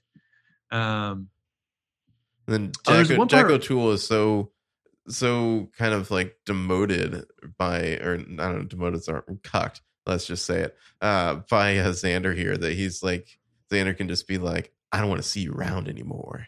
Yeah. I mean, at one point, Buffy's like on top of the Hellmouth demon with like an axe. It's crazy. They're all like, what I love too is the aftermath the next day after Xander's disarmed this thing. they're all just like talking about it. And like, wow, I can't believe you did that, Giles. It was so brave. And it's like, you don't know what they're talking about, but it's perfect. Yeah. So after like Xander's like, as you said, cucked Jack O'Toole and left, Jack O'Toole's just like, I'm not going anywhere, Harris. The first time you turn your back, and he opens the door and like Warehouse like jumps out and eats him. So we see that next day thing where they're all reflecting on their night. Like Buffy's got her arm in her sling. Giles, like the side of his face is all scratched up. Willow has some intense lines like, even after the Hellmouth was closed, you could still hear its screams. And even Willow's bruised, yeah. I'll never forget that thing's face. Its real face. Angel was knocked out for a while. I love the vagueness of it, Yeah. Willow's just like, no one will ever know how close the world came to ending. And then Xander walks up and she's like, you're lucky you weren't at school last night. It was crazed. And he's like, well, give me the quiet life. And he offers to get him snacks, including Oz. And of course, Oz is like, no, I'm oddly full today. Oh, it's a good thing Oz didn't suffer any ill effects from eating a corpse, basically. Well, I think that they said he wasn't too spoiled. I guess so, yeah. Though, I mean, he clearly has bullet holes that have not healed. Would that smell funny? You would think so. Like, is that just like Jack O'Toole's thing? Is like he stinks? Maybe he covers it up with a lot of like KC1. Well, like Axe? No, Axe didn't exist back then. You say KC1 or CK1? I think I said KC, but I should be saying CK1, right? Yeah. Okay. Yeah, good old CK1. I remember I had some of that for a while. It's an obsession by Calvin Klein. And then at the end, Cordy comes up to talk to Xander again and is just looking to kind of like verbally destroy him again, but he's not taking it anymore. Her powers don't work on him, and he just kind of smiles and walks past her, and she's like, "Wait, what? What do you like? What's going on?" Well, in it's good. It's justified all these years later because he's not saying anything. Yeah, for once he does. Like, I like that his kind of victory here. Wow, are you hearing that? What was that? Yeah, what is that? I don't even know. There's a lot of fireworks, I guess. Sorry about that, guys. Xander's victory, so to speak, over Cordy isn't like he's going to deliver like the most withering put down against her. Yeah. Instead, he learns to kind of shut his mouth and just smile, and like, his self-esteem is growing a little bit. She's like, what? Uh-huh. And I wrote in my notes, and he walks off with some kind of confidence. Yeah. I mean, I'd say it's earned confidence. He had his own little trial by fire, yeah, trial by fire, his own adventure where he had to fend for himself and have a heroic moment. Mm-hmm. And then, as mentioned, when Bad Girl starts, he also slept with Faith. Yeah. Again, shocking that like of a lot of the Xander episodes we've covered so far, this one mostly holds up the best. Yeah. I think all of these three, really, I think it does feel like they've turned a corner with his character a little bit. They will lose that corner. Yeah. It's almost a bummer. I mean, I guess you could say real life goes that way sometimes, but he definitely does not maintain this momentum. Mm-hmm, mm-hmm. And then I think the most damning image of Xander on the show, but most accurate, is again in Selfless, an episode that I adore. When we get the flashback to Once More Feeling, and it's like Xander's just like sleeping after his construction job in a chair. Well, like that's what his life is like. I don't know. You're really gonna hold that against him? I guess not hold it against him, but like that's where his life goes. It's like he works a very physical job that's like very demanding, and he'll probably have a bad back later in life. Good. Whereas in the comics, he becomes like Nick Fury. Yeah, like the leader of the Slayers. Yeah. Anyway, 314 Bad Girls. It just feels weird to see that this is from February of 1999. So we've got a sweeps episode here. It's a big episode. Written by Douglas Petrie. I have 5 moments, finally. I have 5 as well. Wow, go for it. All right. I'll bet you have this one. It's when Wesley and Giles both start cleaning their glasses in like the same exact way. Sort of. I have that, sort of. Number 5, I don't know, this is weird. I have the death of Balthazar because it's gross and it's kind of a whiz of effects of like in makeup at the time. Oh, it's so gross. That guy's just fucking disgusting. Yeah. Well, it's like, how could this be more gross? Let's just like burn him. Number 4, I've got when Faith is walking in and sees Wesley there. She says, "New Watcher," and Buffy says, "New Watcher," and Faith says, "Screw that," and leaves. And like you're so with Faith on that because like Wesley just sucks. Yeah. And number 4 is Buffy and Faith breaking up a nest of vamps during daylight and then going clubbing. And by clubbing, I mean at the Bronze. Also, this Curve song that they're like dancing to is essentially like "Smack My Bitch Up" light. All right. My number 3 is, so I'm sensing that maybe not the episode didn't always end this way, but this is how it ended for me. Is Buffy, she's talking to Faith after, Faith has accidentally killed the deputy mayor, and Buffy says, "You don't get it. You killed a man." And Faith says, "No, you don't get it. I don't care." And then just cuts to credits. It's like, that's how the episode ends. It's extremely brutal. Yeah. No. So the original ending, I don't think they filmed. It was going to be Faith's last scene on the show. Oh, okay. And so the decision was made to keep Faith going past this. It's dark. Anyway, so... Oh, what you're saying this scene, the way it ends, is dark. No. I'm saying... I'll just say it. The original ending is that when Buffy goes to the hotel to confront Faith, she just finds Faith hanging there. Oh, Jesus. Yeah, it's like, oh, shit. Mm-hmm. Especially like following amends. Like, especially dark. Yeah. But yeah, like that was going to be like Faith's last scene. Okay, so they never filmed it then. Okay. Yeah, they never filmed it. You made it sound like there were like 2 endings to this. And no. Yeah. Sorry. Yeah, that was the original plan for Faith. My number 3 is kind of what you said. Pretty much any of the scenes with Giles and Wesley together. Again, I love Wesley later on in the Buffyverse, but like I feel like in Buffy itself, he always sucks. I think he got better. He's kind of a Angel. creep too. Yeah, once Cordelia shows up. But just the way he's here to like be a tool for everyone to calibrate their dunks on. Yeah. But I like that he's, in his own way, like he's that trope of like he's done the research, he just doesn't have the experience. He's a little like bit the map that. of the territory. He also, I was surprised to see how much he looks like Cillian Murphy when he takes his glasses off. Like a young Wesley Wyndham-Pryce here, Alexis Denisof. He looks a lot like Cillian Murphy. This is the original Byron Montgomery. Yeah. So my number 2 is... You just picture Arya. It'd be a shame if your mom found out. He would be too sinister. Yeah, I mean, he seems sinister. Byron's a creep, but kind of like a guileless creep. You know what I mean? Like, yeah. Just imagine at some point, there's an episode of Angel... I'll never forget this scene when Angel goes to visit Wesley in the hospital after he's been like had his throat slit. Uh-huh. And he's just like, "You're probably thinking I'm here to forgive you." Where you're wrong. He tries to smother him with a pillow. That still blows my mind. Like Byron Montgomery, you absolutely believe that he'll like go to the head of his department or the dean or whatever to like try to screw somebody over, using his levers of power. Whereas like, if Alexis Denisof was playing Byron, you feel like he might kill someone for sure. Like that would be his revenge. Yeah, we need the Alexis Denisof like serious Scotch moment and the like raising it to his lips while smiling across a faculty party. Yeah, but like you're not worried about what he might do with the dean of admissions or whatever. You're worried that he's going to like put you in a box. Ooh, nice. Anyway, number 2, Giles fencing at the end there and like the big fight with Balthazar. I mean, it's just extreme big Dilf energy from Giles through this whole episode. Just starts fencing. What I love too is like they've established these guys are badass. Giles is just fencing. My number 2 is the mayor does his ritual and then lets the vampire out who slices his head in half, only to have it back into place. Yeah, it's pretty gross. So my number 1, you mentioned it, just the cut from them raiding the vampire nest to just like getting down, like doing some bad girl dancing there is iconic moment. Buffy and Faith. Mm-hmm.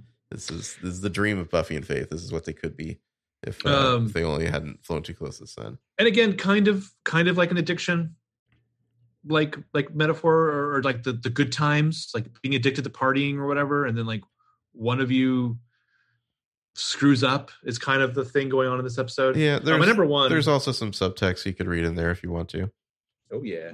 My number 1 is I completely forgot about this scene. The chemistry test where Buffy just won't shut the fuck up about her night with Faith. Like she is told like 6 times, shut the fuck up. And she's just like, anyway. And then, of course, to make that even more comedic is then like Faith being like, sup, what are you doing? Taking a test? Fuck that. Let's go hunt vampires.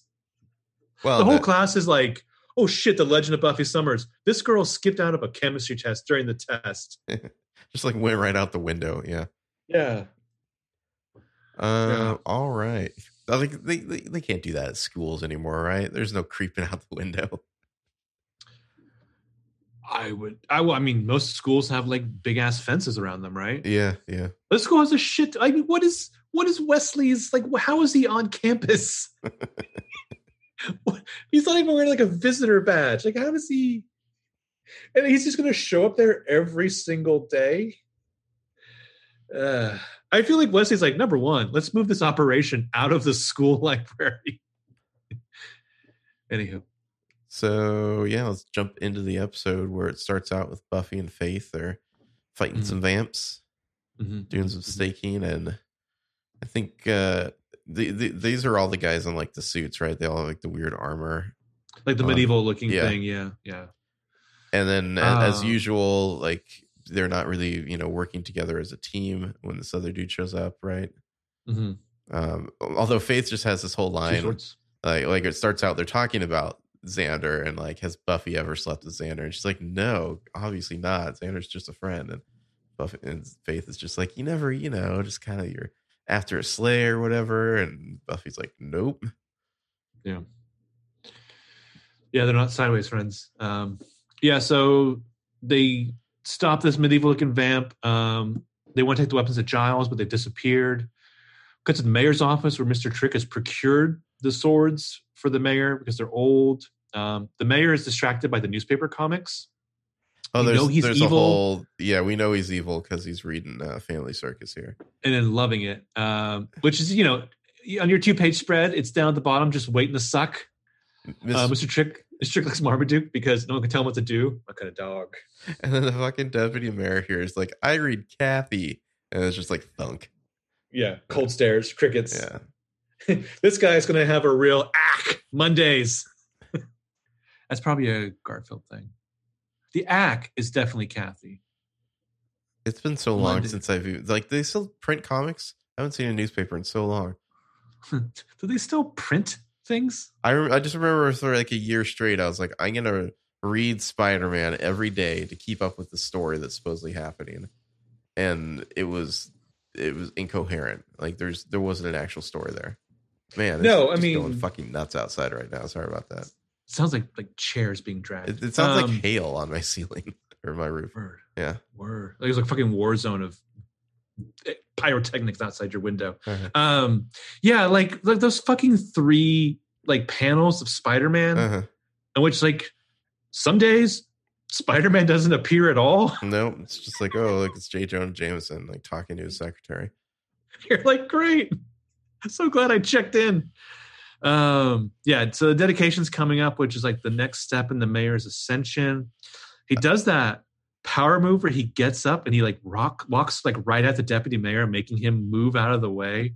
Oh, and then so he can go to the cabinet, which has skulls and occult shit in there, to get his wet wipes. Yeah, he opens this thing that we know like some bad shit is inside, and we're like, oh, what's he gonna do? And then he just gets a wet wipe out. Yeah, wipes his hands off, and then hands the wet wipe to the deputy. Yeah, it's like throwaway. Yeah. So after the credits, which feel like deputy mayors have different duties to do than this, but whatever. Yeah. After the credits, everyone's like sitting in that lounge area, and like Xander's like looking at like Willow's early acceptance from college. Oz dyed his hair black. Oz now has, yeah. Do you remember when I dyed my hair? Which time? You did a lot. I remember I did one in high school. That was like the first time I did it. I dyed it black, like Oz here. I'm trying to figure some things out. Did it get you what you were looking for? It was a different thing for a while. Get you attention? I don't know if it really got me that way. I mean, I wasn't trying to get attention. I just wanted to do something different. Okay. Is it hard to play guitar? Not the way I do. Okay. Xander keeps like class clowning about how dumb he is. Yeah, I mean, obvious defense mechanism. Yeah. Yeah, which at a certain point stops being funny. Well, stop being funny in a couple of years when he's tired from coming home at work, and then you're there to shit all over him for it. Also, well, I mean, it's what a dichotomy too, because there's Anya Emanuel, whatever Jenkins, like doing her Born on the incredible 4th of July. Song. Yeah, doing her incredible song. I love that song too. I wish they would re-release that soundtrack with it on there. Absolutely, yeah. So Oz reminds us, and mostly me, that he got held back from his senior year. Even though Oz looks like he could be a grade below all of them. Because of the height, because he's so tiny. Well, like I wonder how old he was then. I wouldn't be surprised if he was the youngest on the cast. Well, I mean, he's the one who had other than SMG and maybe Anthony Stewart Head in England, he probably had the most career. Yeah, but like it was a younger. Let's see, how old is Seth Green? Oh wow, he's 46. Okay, so maybe he's a little older. But he's way older. Yeah. So Cordelia comes over to like pass another cutting remark onto Xander. He basically tells her that she looks like a prostitute. Yeah, that's a rough line. Although she looks amazing. He says something like "hookers are us," or it's like where'd you get those clothes type of deal. Then she comes right back with "I dress like you, but my father has a job," which is just holy shit. He got to switch schools after that one. Which I don't know, like. Are you saying that she should have like then tossed a shovel to Willow to go bury a grave for Xander? Basically, yeah. Which like it is a funny moment, although it's a little problematic that like the Xander diss is always sexual in nature, Like her diss, like her diss. Hers are economic and his are sexual. Hers of him isn't like always like completely about like his manhood or anything, but his are always like basically you're a slut. Well, like Margaret Atwood said, men are always afraid that women are going to call them poor, and women are going to say it. I dress like you, but my father has a job. Well, anyway, Willow, do you want to go bury that corpse before it starts to smell? That motherfucker's dead. Nobody talked to Xander anymore. He is deceased. But it's especially sad though when you find out that it's all like this weird deflection because like she is poor now. Does she know that yet? I don't know when she's found out, but we'll find out. I feel I know. Retrospect, it had to be in the works. Even though we're not going to talk about every episode, I will be watching every episode of the rest of the season. Like I watched all the way up to I think Enemies. After this. Word. So in the library, Giles is like putting up with Wesley, our boy Wesley here. This is our introduction to Wesley Wyndham Price, the new Watcher. God, he sucks. Yeah. I need to go back and watch the Gwendolyn Post episode just because I'm curious. But yeah, he's like the most stuck up square when he meets Buffy. Oh, just like an entire fucking Big Ben up his asshole. Yeah. I mean, how do they explain his presence at the school? I just want to know. It's like another librarian. They have 2 librarians now or something. Junior librarian. It's like something in like Giles' contract. He has like super special tenure. They can't fire him. I will never forget my last year at our high school. We won some award. You remember? And we had to go to the school board meeting, which was pathetic. It happened like in the cafeteria. And right before they were going to present us the award, the school's librarian had to get up and complain because she's lost her job. I do not remember that. Oh, it was so sad. It was like, I don't think this had been reported anywhere. And it was like they'd fired the librarian just because they were just cutting the position. And it was like, we're just going to have a library with no employees whatsoever. And it's like, well, okay, are you checking out books or what would people do when they return the books? Just like throw them on the floor? Bare minimum, never mind all the other things that this person does. And it was just so sad to watch this woman be like, anyway, I feel like a school needs a librarian and a library. So if you want to hire me back, and it's just like, then we're getting up to get an award. And I wanted to be like, hey, how about instead of the award, you just give this woman her job back? Fuck you people. Anyway. By the way, a quick just age check. Charisma Carpenter and Nicholas Brennan are both 49 now. So they would have been the same age. Allison Hannigan and Seth Green were both the same age at they're 46 now. And then SMG is 3 years younger than them. She was 43 now. So, okay. There you go. So they were all older than their characters. I mean, way older than their characters. Yeah, definitely. Because I feel like I would not have guessed that Sarah Michelle Gellar would be the youngest, but I guess so. Yeah, well, She nailed it. Let me check Faith real quick. Liza Dushku. I'm gonna guess it. I think she was pretty young at the time. Who obviously also. Oh yeah, she's 39 now, so she was even 4 years younger than SMG. Wow. Yeah, infamously also had a career before the show when she was in True Lies.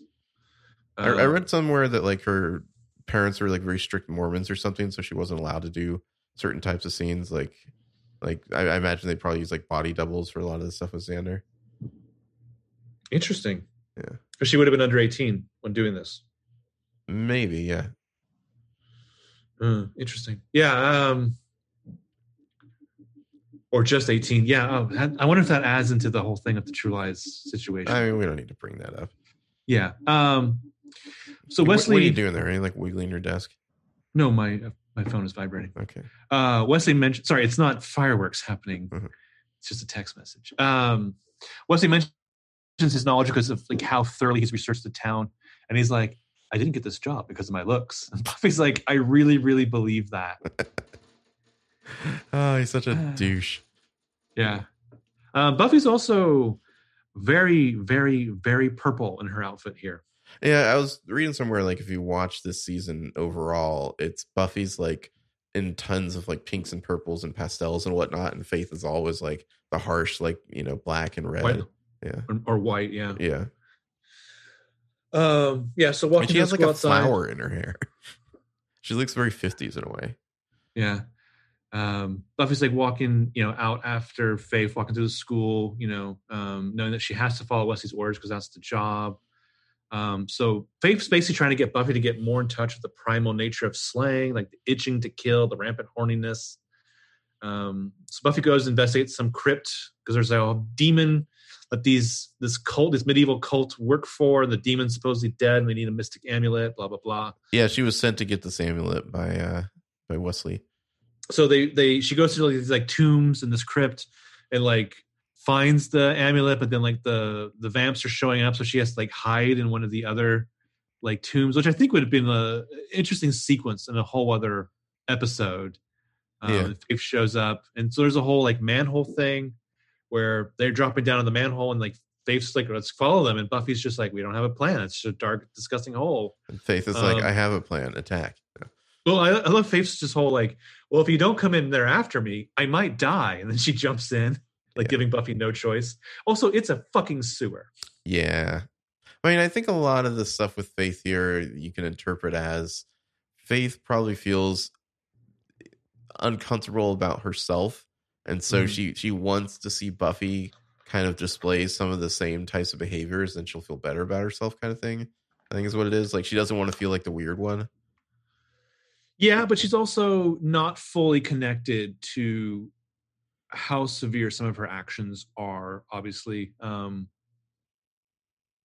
Yeah, I mean, but she's running away from a lot of things, like a lot of little painful realizations, which has been Faith's whole thing, since she showed up. So after the commercial, the library, like Wesley's going over Giles' old diaries about dealing with Buffy. He's like quoting them, like the Slayer is willful and ignorant. So for Giles, he mentions he has a fatherly concern about Buffy not being back yet. And Wesley's like, not to worry, our mission scenario has her back in 1 minute. Cut to Buffy and Faith taking on like 6 of these vampires in this underground sewer situation. Like sewer cave. Yeah, which I feel like they've used this location for other stuff. There's like fountain. Minimal modifications. There's some sort of little like pond area. Like a pond fountain in a sewer. Buffy almost gets drowned here. Well, like the sound drops out for a moment. We were like, oh shit. And then she pops her head back out and she's like, I hate when they drown me. You need to just get a new head, Buffy. You can't wash that thing. Oh, and there's like these moments where like Faith is up against the wall and then like Buffy throws something and like, stabs a vampire in the back, and like they exchange these like weird kind of smiles at each other. Like Faith is she's really enjoying this new partnership here. Well, it's like the drowning, which obviously touches into some primal issues with Buffy's background, has like kind of pushed her to that point where Faith wants her. Where now she's a little wild herself. Like Faith has rubbed off on her then some. So, the next day Wesley's not as pleased with Buffy's success, whereas Giles like shows concern for her. Again, she talks about how she washed her hair 500 times, which is not enough. It's in a sewer, in a pond. Wesley's like, remember the 3 words that are key to the Slayer: preparation, preparation, preparation. And she's like, that's one word 3 times. Burned.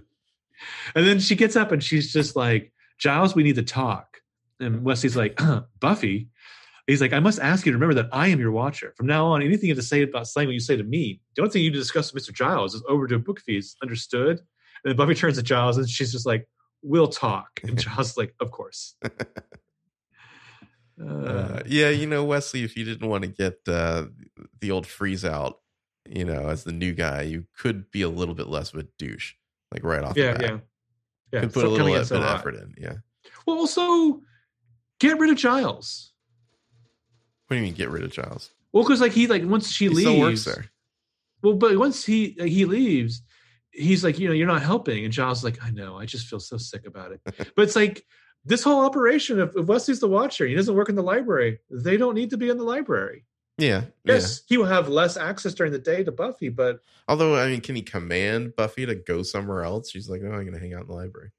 I'm just saying, it's like, if you get the boss job from somebody else, don't keep the person who you've just displaced hanging out. He doesn't have a choice, really. Yeah. Anyways, so this next scene is the one where Buffy has to take a chem test, but she keeps wanting to talk about Faith. I mean, I guess what we're supposed to be getting here is that she was like awoken by that last fight, and it really excited her beyond just like a normal vamp killing mission there. So the blocking this, they're at the last two tables in this like science, like typical science classroom. Like you have like the table where like two people sit side by side. So Willow and Xander are at the last table, and Buffy's sitting at the table in front of them, completely turned around, telling them the story. The dude sitting next to Buffy is hearing this, quite frankly, insane story about slaying vampires in the goddamn sewer. Like, this guy has just got to be like telling everyone at the school, like, you don't know how crazy Buffy Summers is. Can I talk about one of my favorite Faith moments in the episode here? Please. When she comes to the window and she's all excited to see Buffy, and then she does the move where she breathes on the glass and then draws a heart and a little stake in it, which there's definitely some subtext here, at least on Faith's part. I don't think Buffy is really into it or even picking up on it, but I think Faith is a little into it for sure. Well, I mean, considering how connected the slang is to their sexuality, how they express it. I think in the comics, it's eventually shown that Buffy's bisexual. Doesn't she sleep with like Willow or something eventually? She sleeps with one of the other Slayers. Okay. Because I remember seeing just a picture of that page of the comic. I feel like if Buffy slept with Willow, we'd start talking about that. We'd never stop talking about that. No, it's still a comic though. Yeah. Xander's eye twitches every time Buffy says Faith's name. Yeah. That seems like the weird response. I don't know. I guess it's just he has a physical reaction. To me, that implies that he's like embarrassed, and I don't think that's what he should be embarrassed about, unless he views her negatively, like he viewed Cordelia. I don't think he's embarrassed. I think it's like a private thing that he doesn't really know. Like he's probably trying not to say it out loud, I guess. I am shocked at his restraint. I mean, it's Faith, though. I feel like that's not somebody you really want to mess around with. Like, she might just murder you. Yeah. I don't know. Maybe there's a fear. Like, maybe he's afraid of her telling people. I don't know. Oh, I think it's based where it goes. I think there's a little bit of a self-esteem thing there where, like, he doesn't really want it to be like he was just the boy toy, I think. But that's what he's going to discover he was, But I think he doesn't maybe want to acknowledge that. If I can just quote George Michael talking to Maybe, what a fun, sexy time for you. Yeah. So they like killed like the vamps like in a nest like during the day, and then they go to the Bronze and they dance. Party the Bronze. There's some dudes who just slide in there and start like Night at the Roxburying them. Yeah, it's like 5 dudes. But I mean, this is like iconic Buffy Faith moment on the show. This definitely makes it into the credits, I'm pretty sure, right? This shot here. Angel struts over elsewhere and sees this.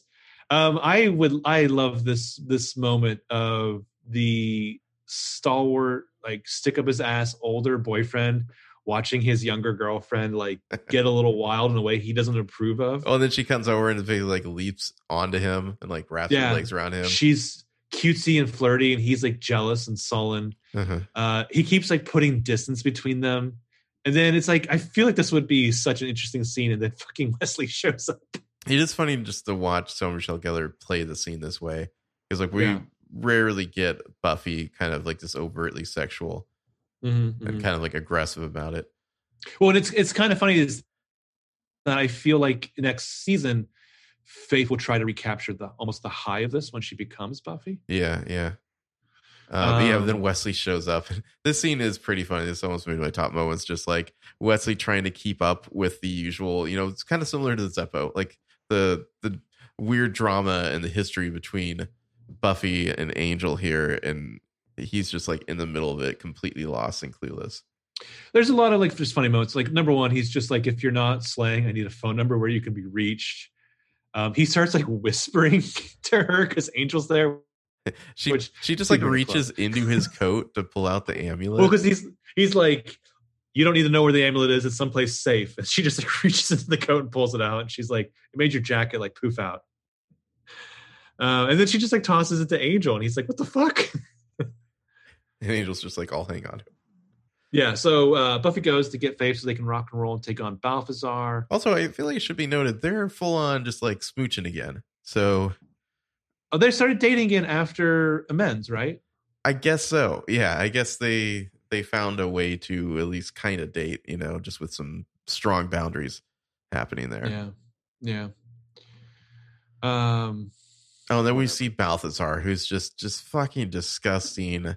I guess it's a demon. It's like this super bloated fat demon where like it's in a giant like I don't know, like a little hot tub type situation, like a I mean, what would you even call that? The only thing that makes me think it was a hot tub, but there's dudes are just like ladling water over him constantly. It's so gross. I would call it an above ground pool of his own filth. Yeah, just the ladling of water constantly is so fucking gross. And then the fact that like his like kind of stomach girth appears to have some sort of front butt. It's some sort of opening that may or may not like magically suck things into it. God, it's disgusting. Okay, no, it's it's not like a Videodrome orifice. It's like it's just he's got fault. No, that's an orifice, dude. It's doing something. When he pulls people to him, he puts it right on it. He's just rubbing them against him. I think he's doing something with it. He's just pulling them towards him. If his like, you know what? If that helps you sleep better at night, I don't want to like body shame this fictional demon character because I feel like it's playing against a lot of like it absolutely is obesity stereotypes. I think that weird thing is like an actual orifice in front. I don't think it's just a fold. Well, you there at home, you decide. # orifice. He pulls one of the vampires like right onto it. It's so fucking gross. I think he clearly doesn't have a ton of mobility issues as it is. I mean, what's gross is that he pulls the guy at him and then just like breaks his neck. And it's like, it's a vampire. What is breaking his neck do? I can wait for the vampire to dust. Yeah. So outside, like Buffy and Faith are just like scoping the scene. They need some artillery, so they see a sports supply store across the street. Faith leads Buffy over there, and she convinces Buffy that the Slayer ethos should be want, take, have, and that they're better than other people. She's the Magneto to Buffy's Charles Xavier here. Yeah, there you go. Starts like smashing glass displays, like cases of steel weapons. This sports store sure sells a lot of crossbows and nunchucks and daggers. I like the nunchucks, yeah. Like Faith picks up this big old like compound bow, like, and it's funny that she tries to use it later, and it's like no, she doesn't even know how. Wow, so they weren't done with the fireworks before. Oh no, they're still fucking going. It's gonna be going for a while, seemingly. Then the cops show up and they're just like, "Freeze! Don't move." Ruh-roh. They just point guns at them. They're Slayers. Come on. I would love if like one of these cops was the same guy who like in season 2 finale also tried this foolishly. Yeah, letting some lead fly at them. I cannot believe that they just let themselves get arrested. I mean, it's weird, especially now watching. They've got guns on them, I guess. the guy had a gun on Buffy before in the season 2 finale. I mean, it's weird to watch just cops taking our girls. You know, I mean, I know everyone on this show is white as fuck, so it's not like they're in danger. But so they get arrested, and then they're being driven, you know, in the back of the cop car, and the one guy's just like, "You two in some kind of girl gang?" Something like that. They're the slaves. Yeah. And then this is when Faye finally is just like, "Want to get out of here? Can't save the world from jail." They just like kick through the screen that caused the car the cage that caused the car to crash, and they just get out. And they crash in the line of cars in that same kind of patch of flat land that they always show us in Buffy. Like that's where the funeral was that we talked about in Lover's Walk. Oh, I think this is just like across the street from the warehouse where they filmed. Yeah. I mean, this is probably the cemetery that they just pull in headstones in and out of. So they got their handcuffs, they run off. The next morning, Buffy's like frantically checking the newspaper for a report of their activities the night before. You wish they had the Hastings Kitchen Exposition News TV. Yeah, I don't know. I like that scene, the kind of the worry and the guilt about, you know, like, are we going to get in trouble here? She's looking for any report of it. I mean, I'm shocked that, like, I know, you know, tonally it'd be all wrong, but I'm shocked that Buffy isn't flipping through the pages and being like, ugh, fucking Kathy. Anyone who reads Kathy's dog shit. I mean, what comic or, you know, cartoon would Buffy be reading there? I think Calvin and Hobbes was probably over by then. I don't know. Yeah, definitely. By like 99, yeah, for sure. What about Far Side? Was that over? Maybe. Yeah, it might have been. I would say, like, all the comics that I can remember from that time are not Buffy. I think the big comic then was Dilbert. Remember when Dilbert was just a fun little comic about work, and the creator wasn't some crazy fucking right-wing asshole? Yeah. Because, like, I don't know, maybe Giles read, like, Andy Cap. I don't know. Or Zitz. Anyway, so Joyce, ever the motherly dork, walks into the kitchen and is just like, admit it. Some days you just want to wake up and say, to hell with the diet. Want to make waffles? Well, the whole joke about how the calories don't count if I'm making them for you. Yeah. So, like, you know, it's the scene where she's just like, what'd you and Faith get up to last night? Buffy's like clearly feeling guilty about it. Anyway, the mayor does a photo op with the Boy Scouts. You know, have fun on that camping trip. Don't forget to roast a wiener for me. That's a little creepy. After this. Yeah, I'm gonna have a hot dog after this, though. Are you? You really want that hot dog now? Or maybe not even like a sausage. Well, I don't have sausage dogs. I just have hot dogs. Okay. I literally have them in my fridge. Okay. Really? Yeah. Okay. You don't have hot dogs in your fridge right now? I do not. No. Nor sausage. It's 4th of July, bro. What are you even doing? Yeah. Once they're gone, he like closes the blinds, lets Mr. Trick in. One of the Balthavar's vamps is like hiding in his liquor cabinet and attacks him. So Mr. Trick stops him, and I love he's just like, why do they always got to be using swords? It's called an Uzi, you chump. Could have saved your ass right now. I don't know. Sometimes I feel like they go a little bit over the top with Mr. Trick here. Well, it's why he didn't last, I think. I mean, I'll just say it. This is an extremely white show. I don't think they really know how to write black characters very well. No. Well, and yeah, it's. I think initially the take on Mr. Trick was that he was supposed to be like the modern vamp, but yeah, he's modern. He's, you know, Slayerfest 98, that kind of stuff. But it's like, I feel like then just putting him next to the mayor, they couldn't help but like, let's play with ethnic stereotypes. Yeah. Talking about Uzis. Meanwhile, Balthazar's pissed. The vamp we just saw failed, had honor, had courage, and now Balthazar has jacked the show for it. He wants vampires to go capture the Watchers and the Slayers. I just want to point out that Balthazar, under all that makeup, is an actor named Christian Clemenson, who was in Briscoe County Jr. He was in Veronica Mars. He was in The Big Lebowski. He is buried in that makeup. Who is he in Lebowski? He's one of the cops who, he's the other cop who says, I wouldn't put out much hope for getting that credence back. Oh, okay. You're right.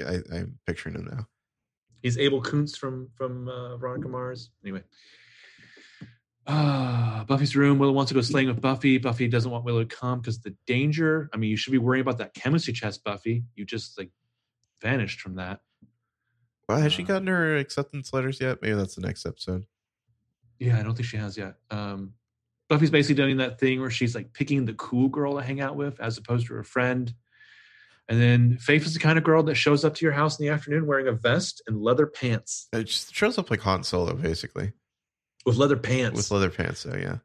They're strutting through alleyways. Faith has a longbow now. Like she's going to do some like Ted Nugent hunting. Like if you practice on that with all Faith, like in an alleyway, that just doesn't seem very practical. Yeah. Well, we find out that the big thing is that Faith went back to the sporting goods store last night. To get a weapon. To take the bow. Well, we'll see later. She really likes her weapons. Yeah. It's that special knife from the mayor. Special knife. Giles Wesley are talking in the library office. And Wesley's like, I'm not saying you have emotional problems. I'm saying that you have an emotional problem. And then Giles, like very casually, just like points out that the like minions of Balthazar are there for them. Oh, there's a great line here where Giles gets miffed. He's like, if you want to criticize my methods, fine, but you can keep your Snyder marks yourself. And while you're at it, don't criticize my methods. Yeah. That's a kind of a crazy shot, though, as they just like glance outside and they're all just like standing stoically watching them.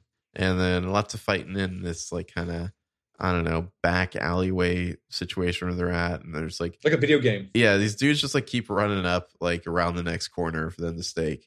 And then around the next corner, some other guy runs up and Buffy, like, I think it's Buffy. Faith, no. Buffy grabs this guy and like throws him. And then Faith just like goes for the stake. And Buffy's like, wait, no, but it's too late. Faith stakes the dude, and that is not a vampire. That's the deputy mayor. And now she has murdered him. Ack. Mondays. Yeah. I don't think it's a Kathy thing. I think it's a Garfield thing. That's not works. Lasagna dripping out of his chest. No. And I mean, Faith's reaction is very obviously horrified, but unwilling to take responsibility. You know, like she doesn't want to acknowledge that she's done it, even though it's clearly affecting her. Yeah, that's her defense mechanism, her immediate defense mechanism. I can't remember if it's here or if when she comes back later, but she like puts her finger in the wound. Yeah. Yeah. So they just get the fuck out of there really quick, and they get kind of split up. And then Buffy runs into Angel, and he like, I assume he smells the blood on her because he looks at her hands. Yeah. He notices that she has some like Lady Macbeth blood on her hands because she's like tried to stop the bleeding at one point. Yeah. And that's why, right after this is when Faith circles back to the body and is kind of staring at him and like just she's really fucked up, and she like kind of touches the wound and make sure it's Rio, puts her finger in it, pokes her and then more ladling of water on top of Balthazar here. Jesus Christ. It's so gross. What if this scene was 5 minutes longer? Yeah.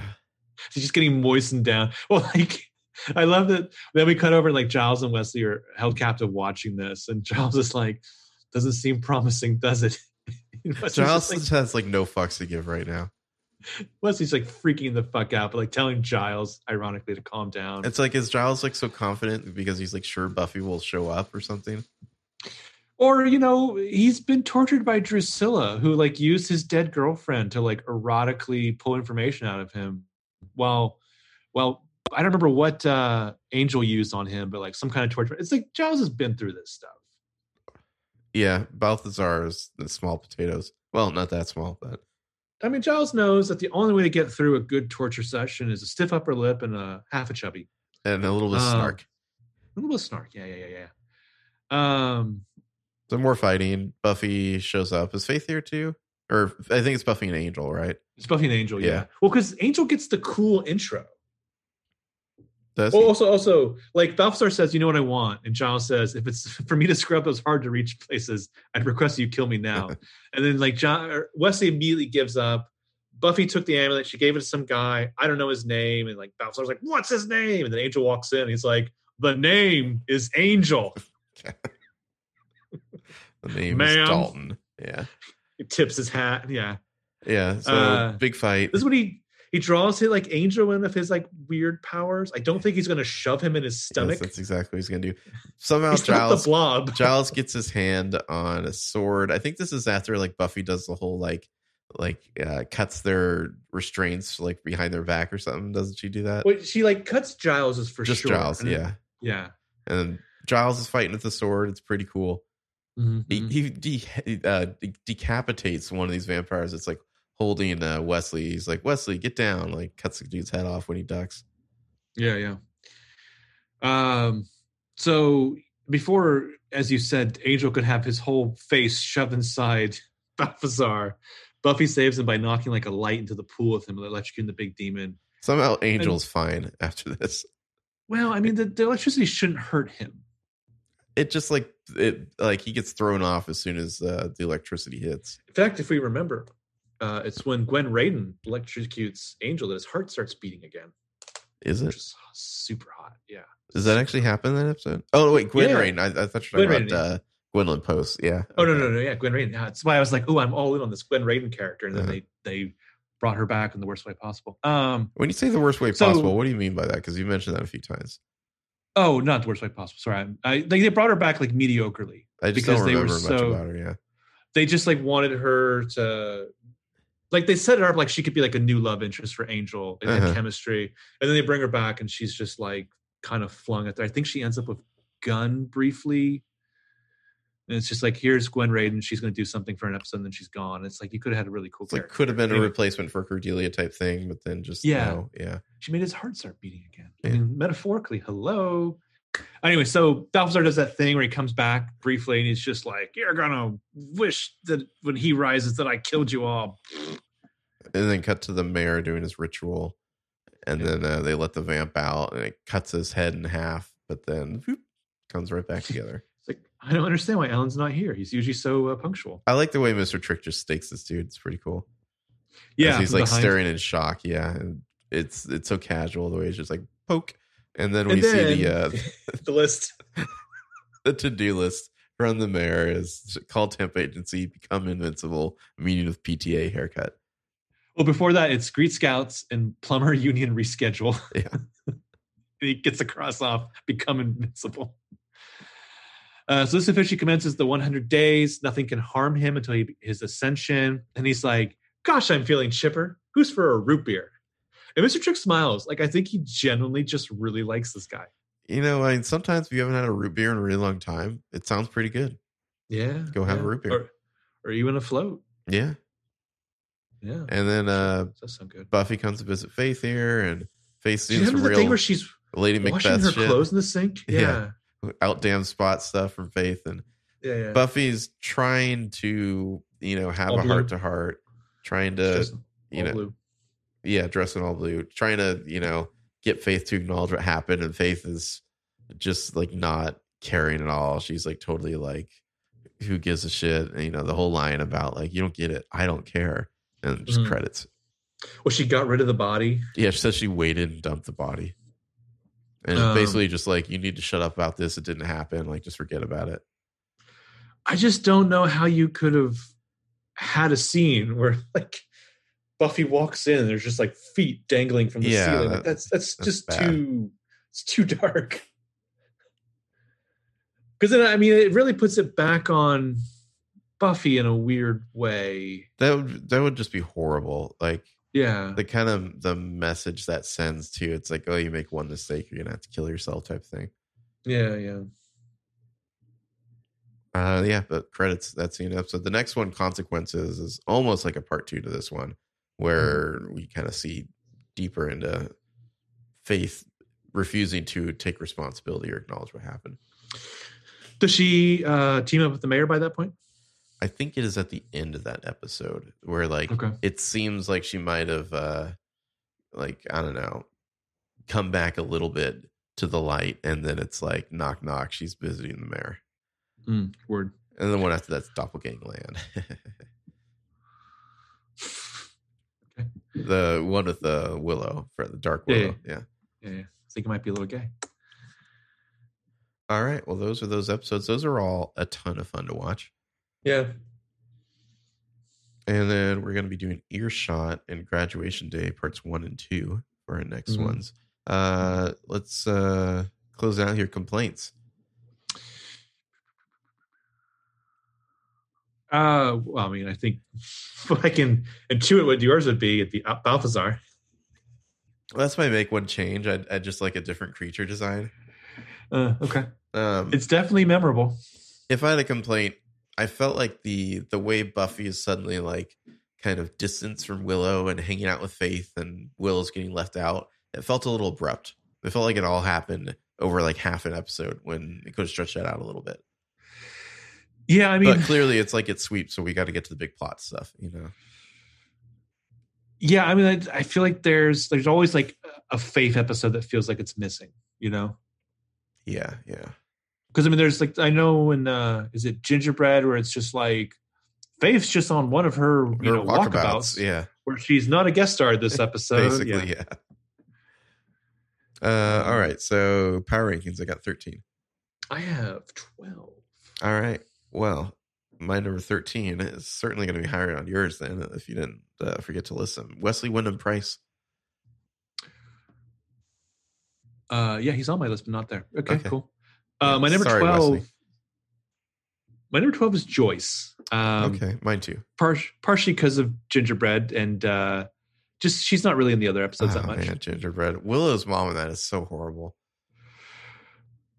I mean, so dismissive. Yeah. I still laugh at the. We should really get coffee after this sometime. I like to stay in touch. Well, the way Willow's mom, like Willow's like trying to tell her mom about her life because her mom clearly isn't paying any attention. And the mom is just like, oh, yeah, I get it. You know, I've read in articles about how this is the way teens act out. It's certain, like, it's so like dispassionate and impersonal. It's like, this is your daughter, lady. What the fuck? Well, also the, I see that you cut your hair off. It's really cute. Thanks. I did that back in August. Yeah. Number 11, I've got The First Evil. Interesting. Okay. I have Mr. Trick. Okay. He's my number 10. Okay. My number 10 is Wesley. Oh, wow. Wow. Sorry, Mr. Trick. You got beat up by Wesley Wyndam-Pryce. Yeah. Well, I mean, the thing about Wesley is like, do I like this iteration of Wesley? No. But like this, you're not necessarily supposed to like him. He's doing what he's supposed to be. He's like the kind of the foil of a certain way.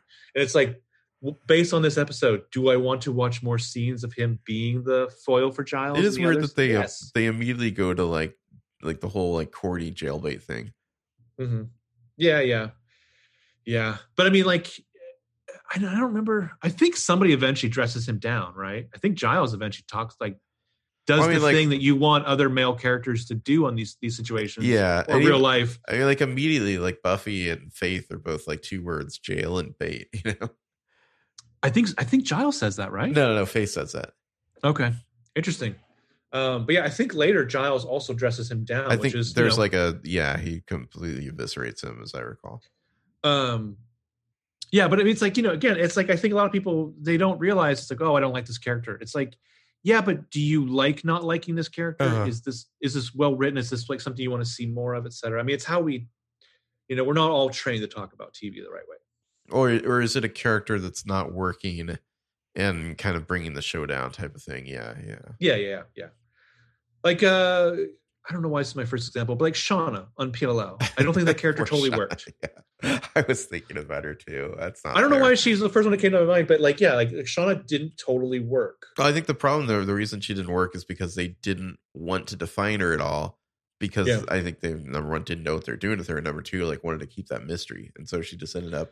It's like, why are you here? Type of thing, And again, I don't want to gang up on Emily's girlfriends, but like Samara, I like Samara, but it's like they had her on a different show.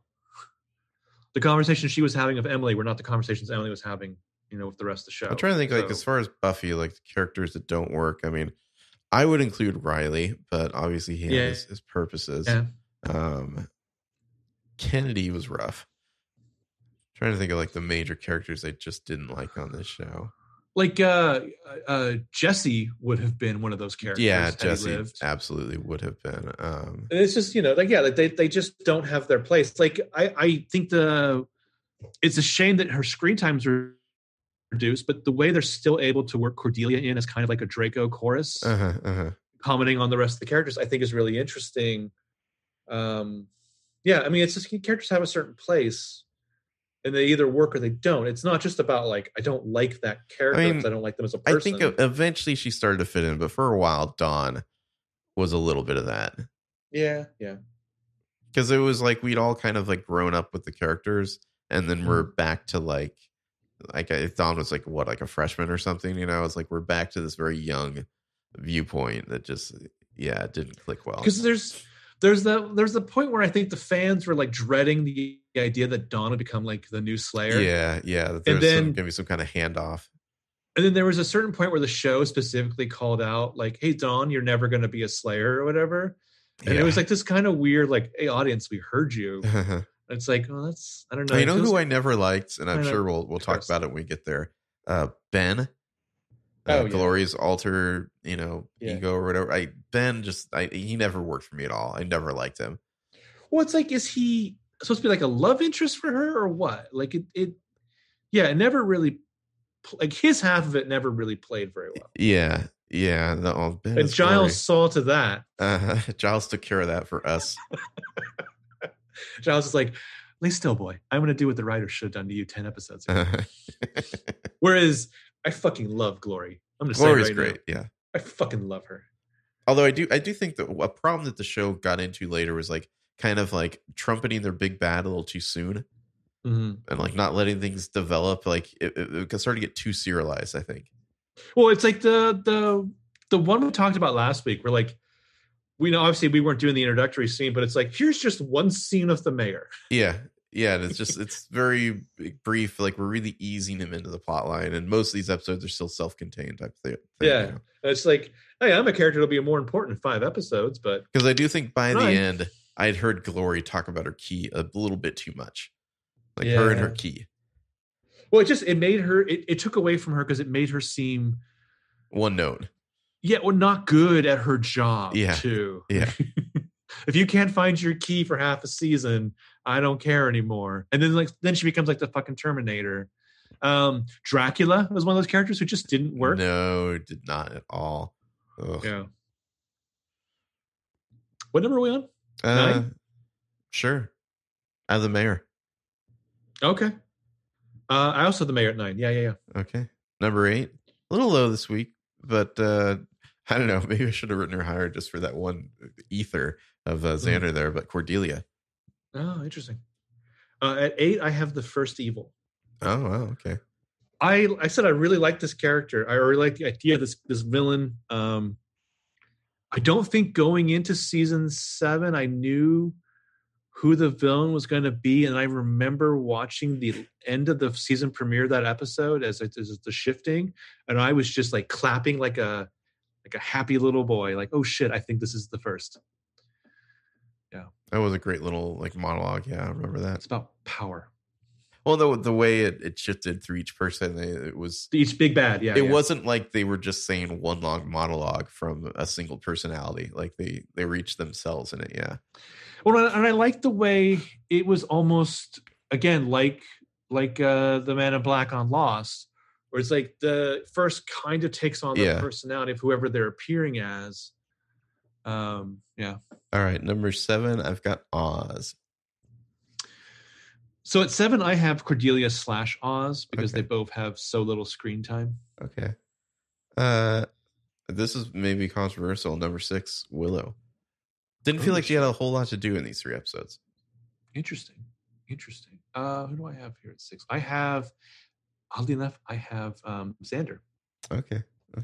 Who's definitely moved up from where he's been on my list previously. Yeah. I mean, this is absolutely Xander's best run so far. Number 5, I've got Angel. I do as well. And I it's weird. Amends is a great episode, and I feel like it really sells Angel the show and Angel the character as a concept. I don't know that we're really unlocking Angel the character as much.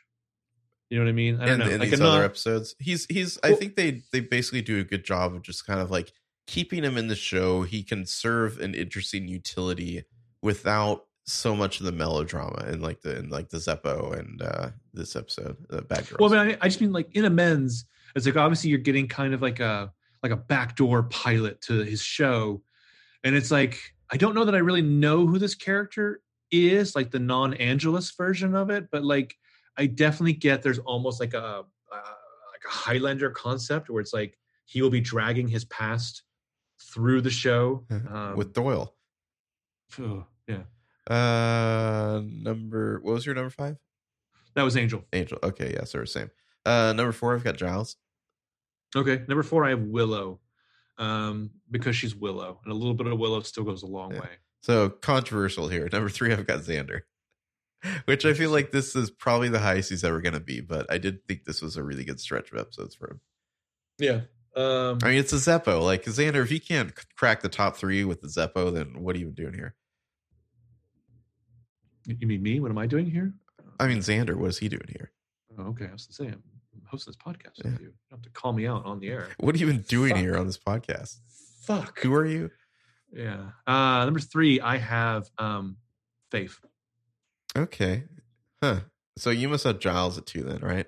I do have Giles at 2. Yeah, I've got Faith at number 2. I almost put Faith at number 1, but I think Buffy / Sarah Michelle Gellar's work in Amends is just too strong. Yeah. Well, even Bad Girls, to me, we haven't totally got into the faith of it yet. Yeah. The focus is still on Buffy and how she reacts.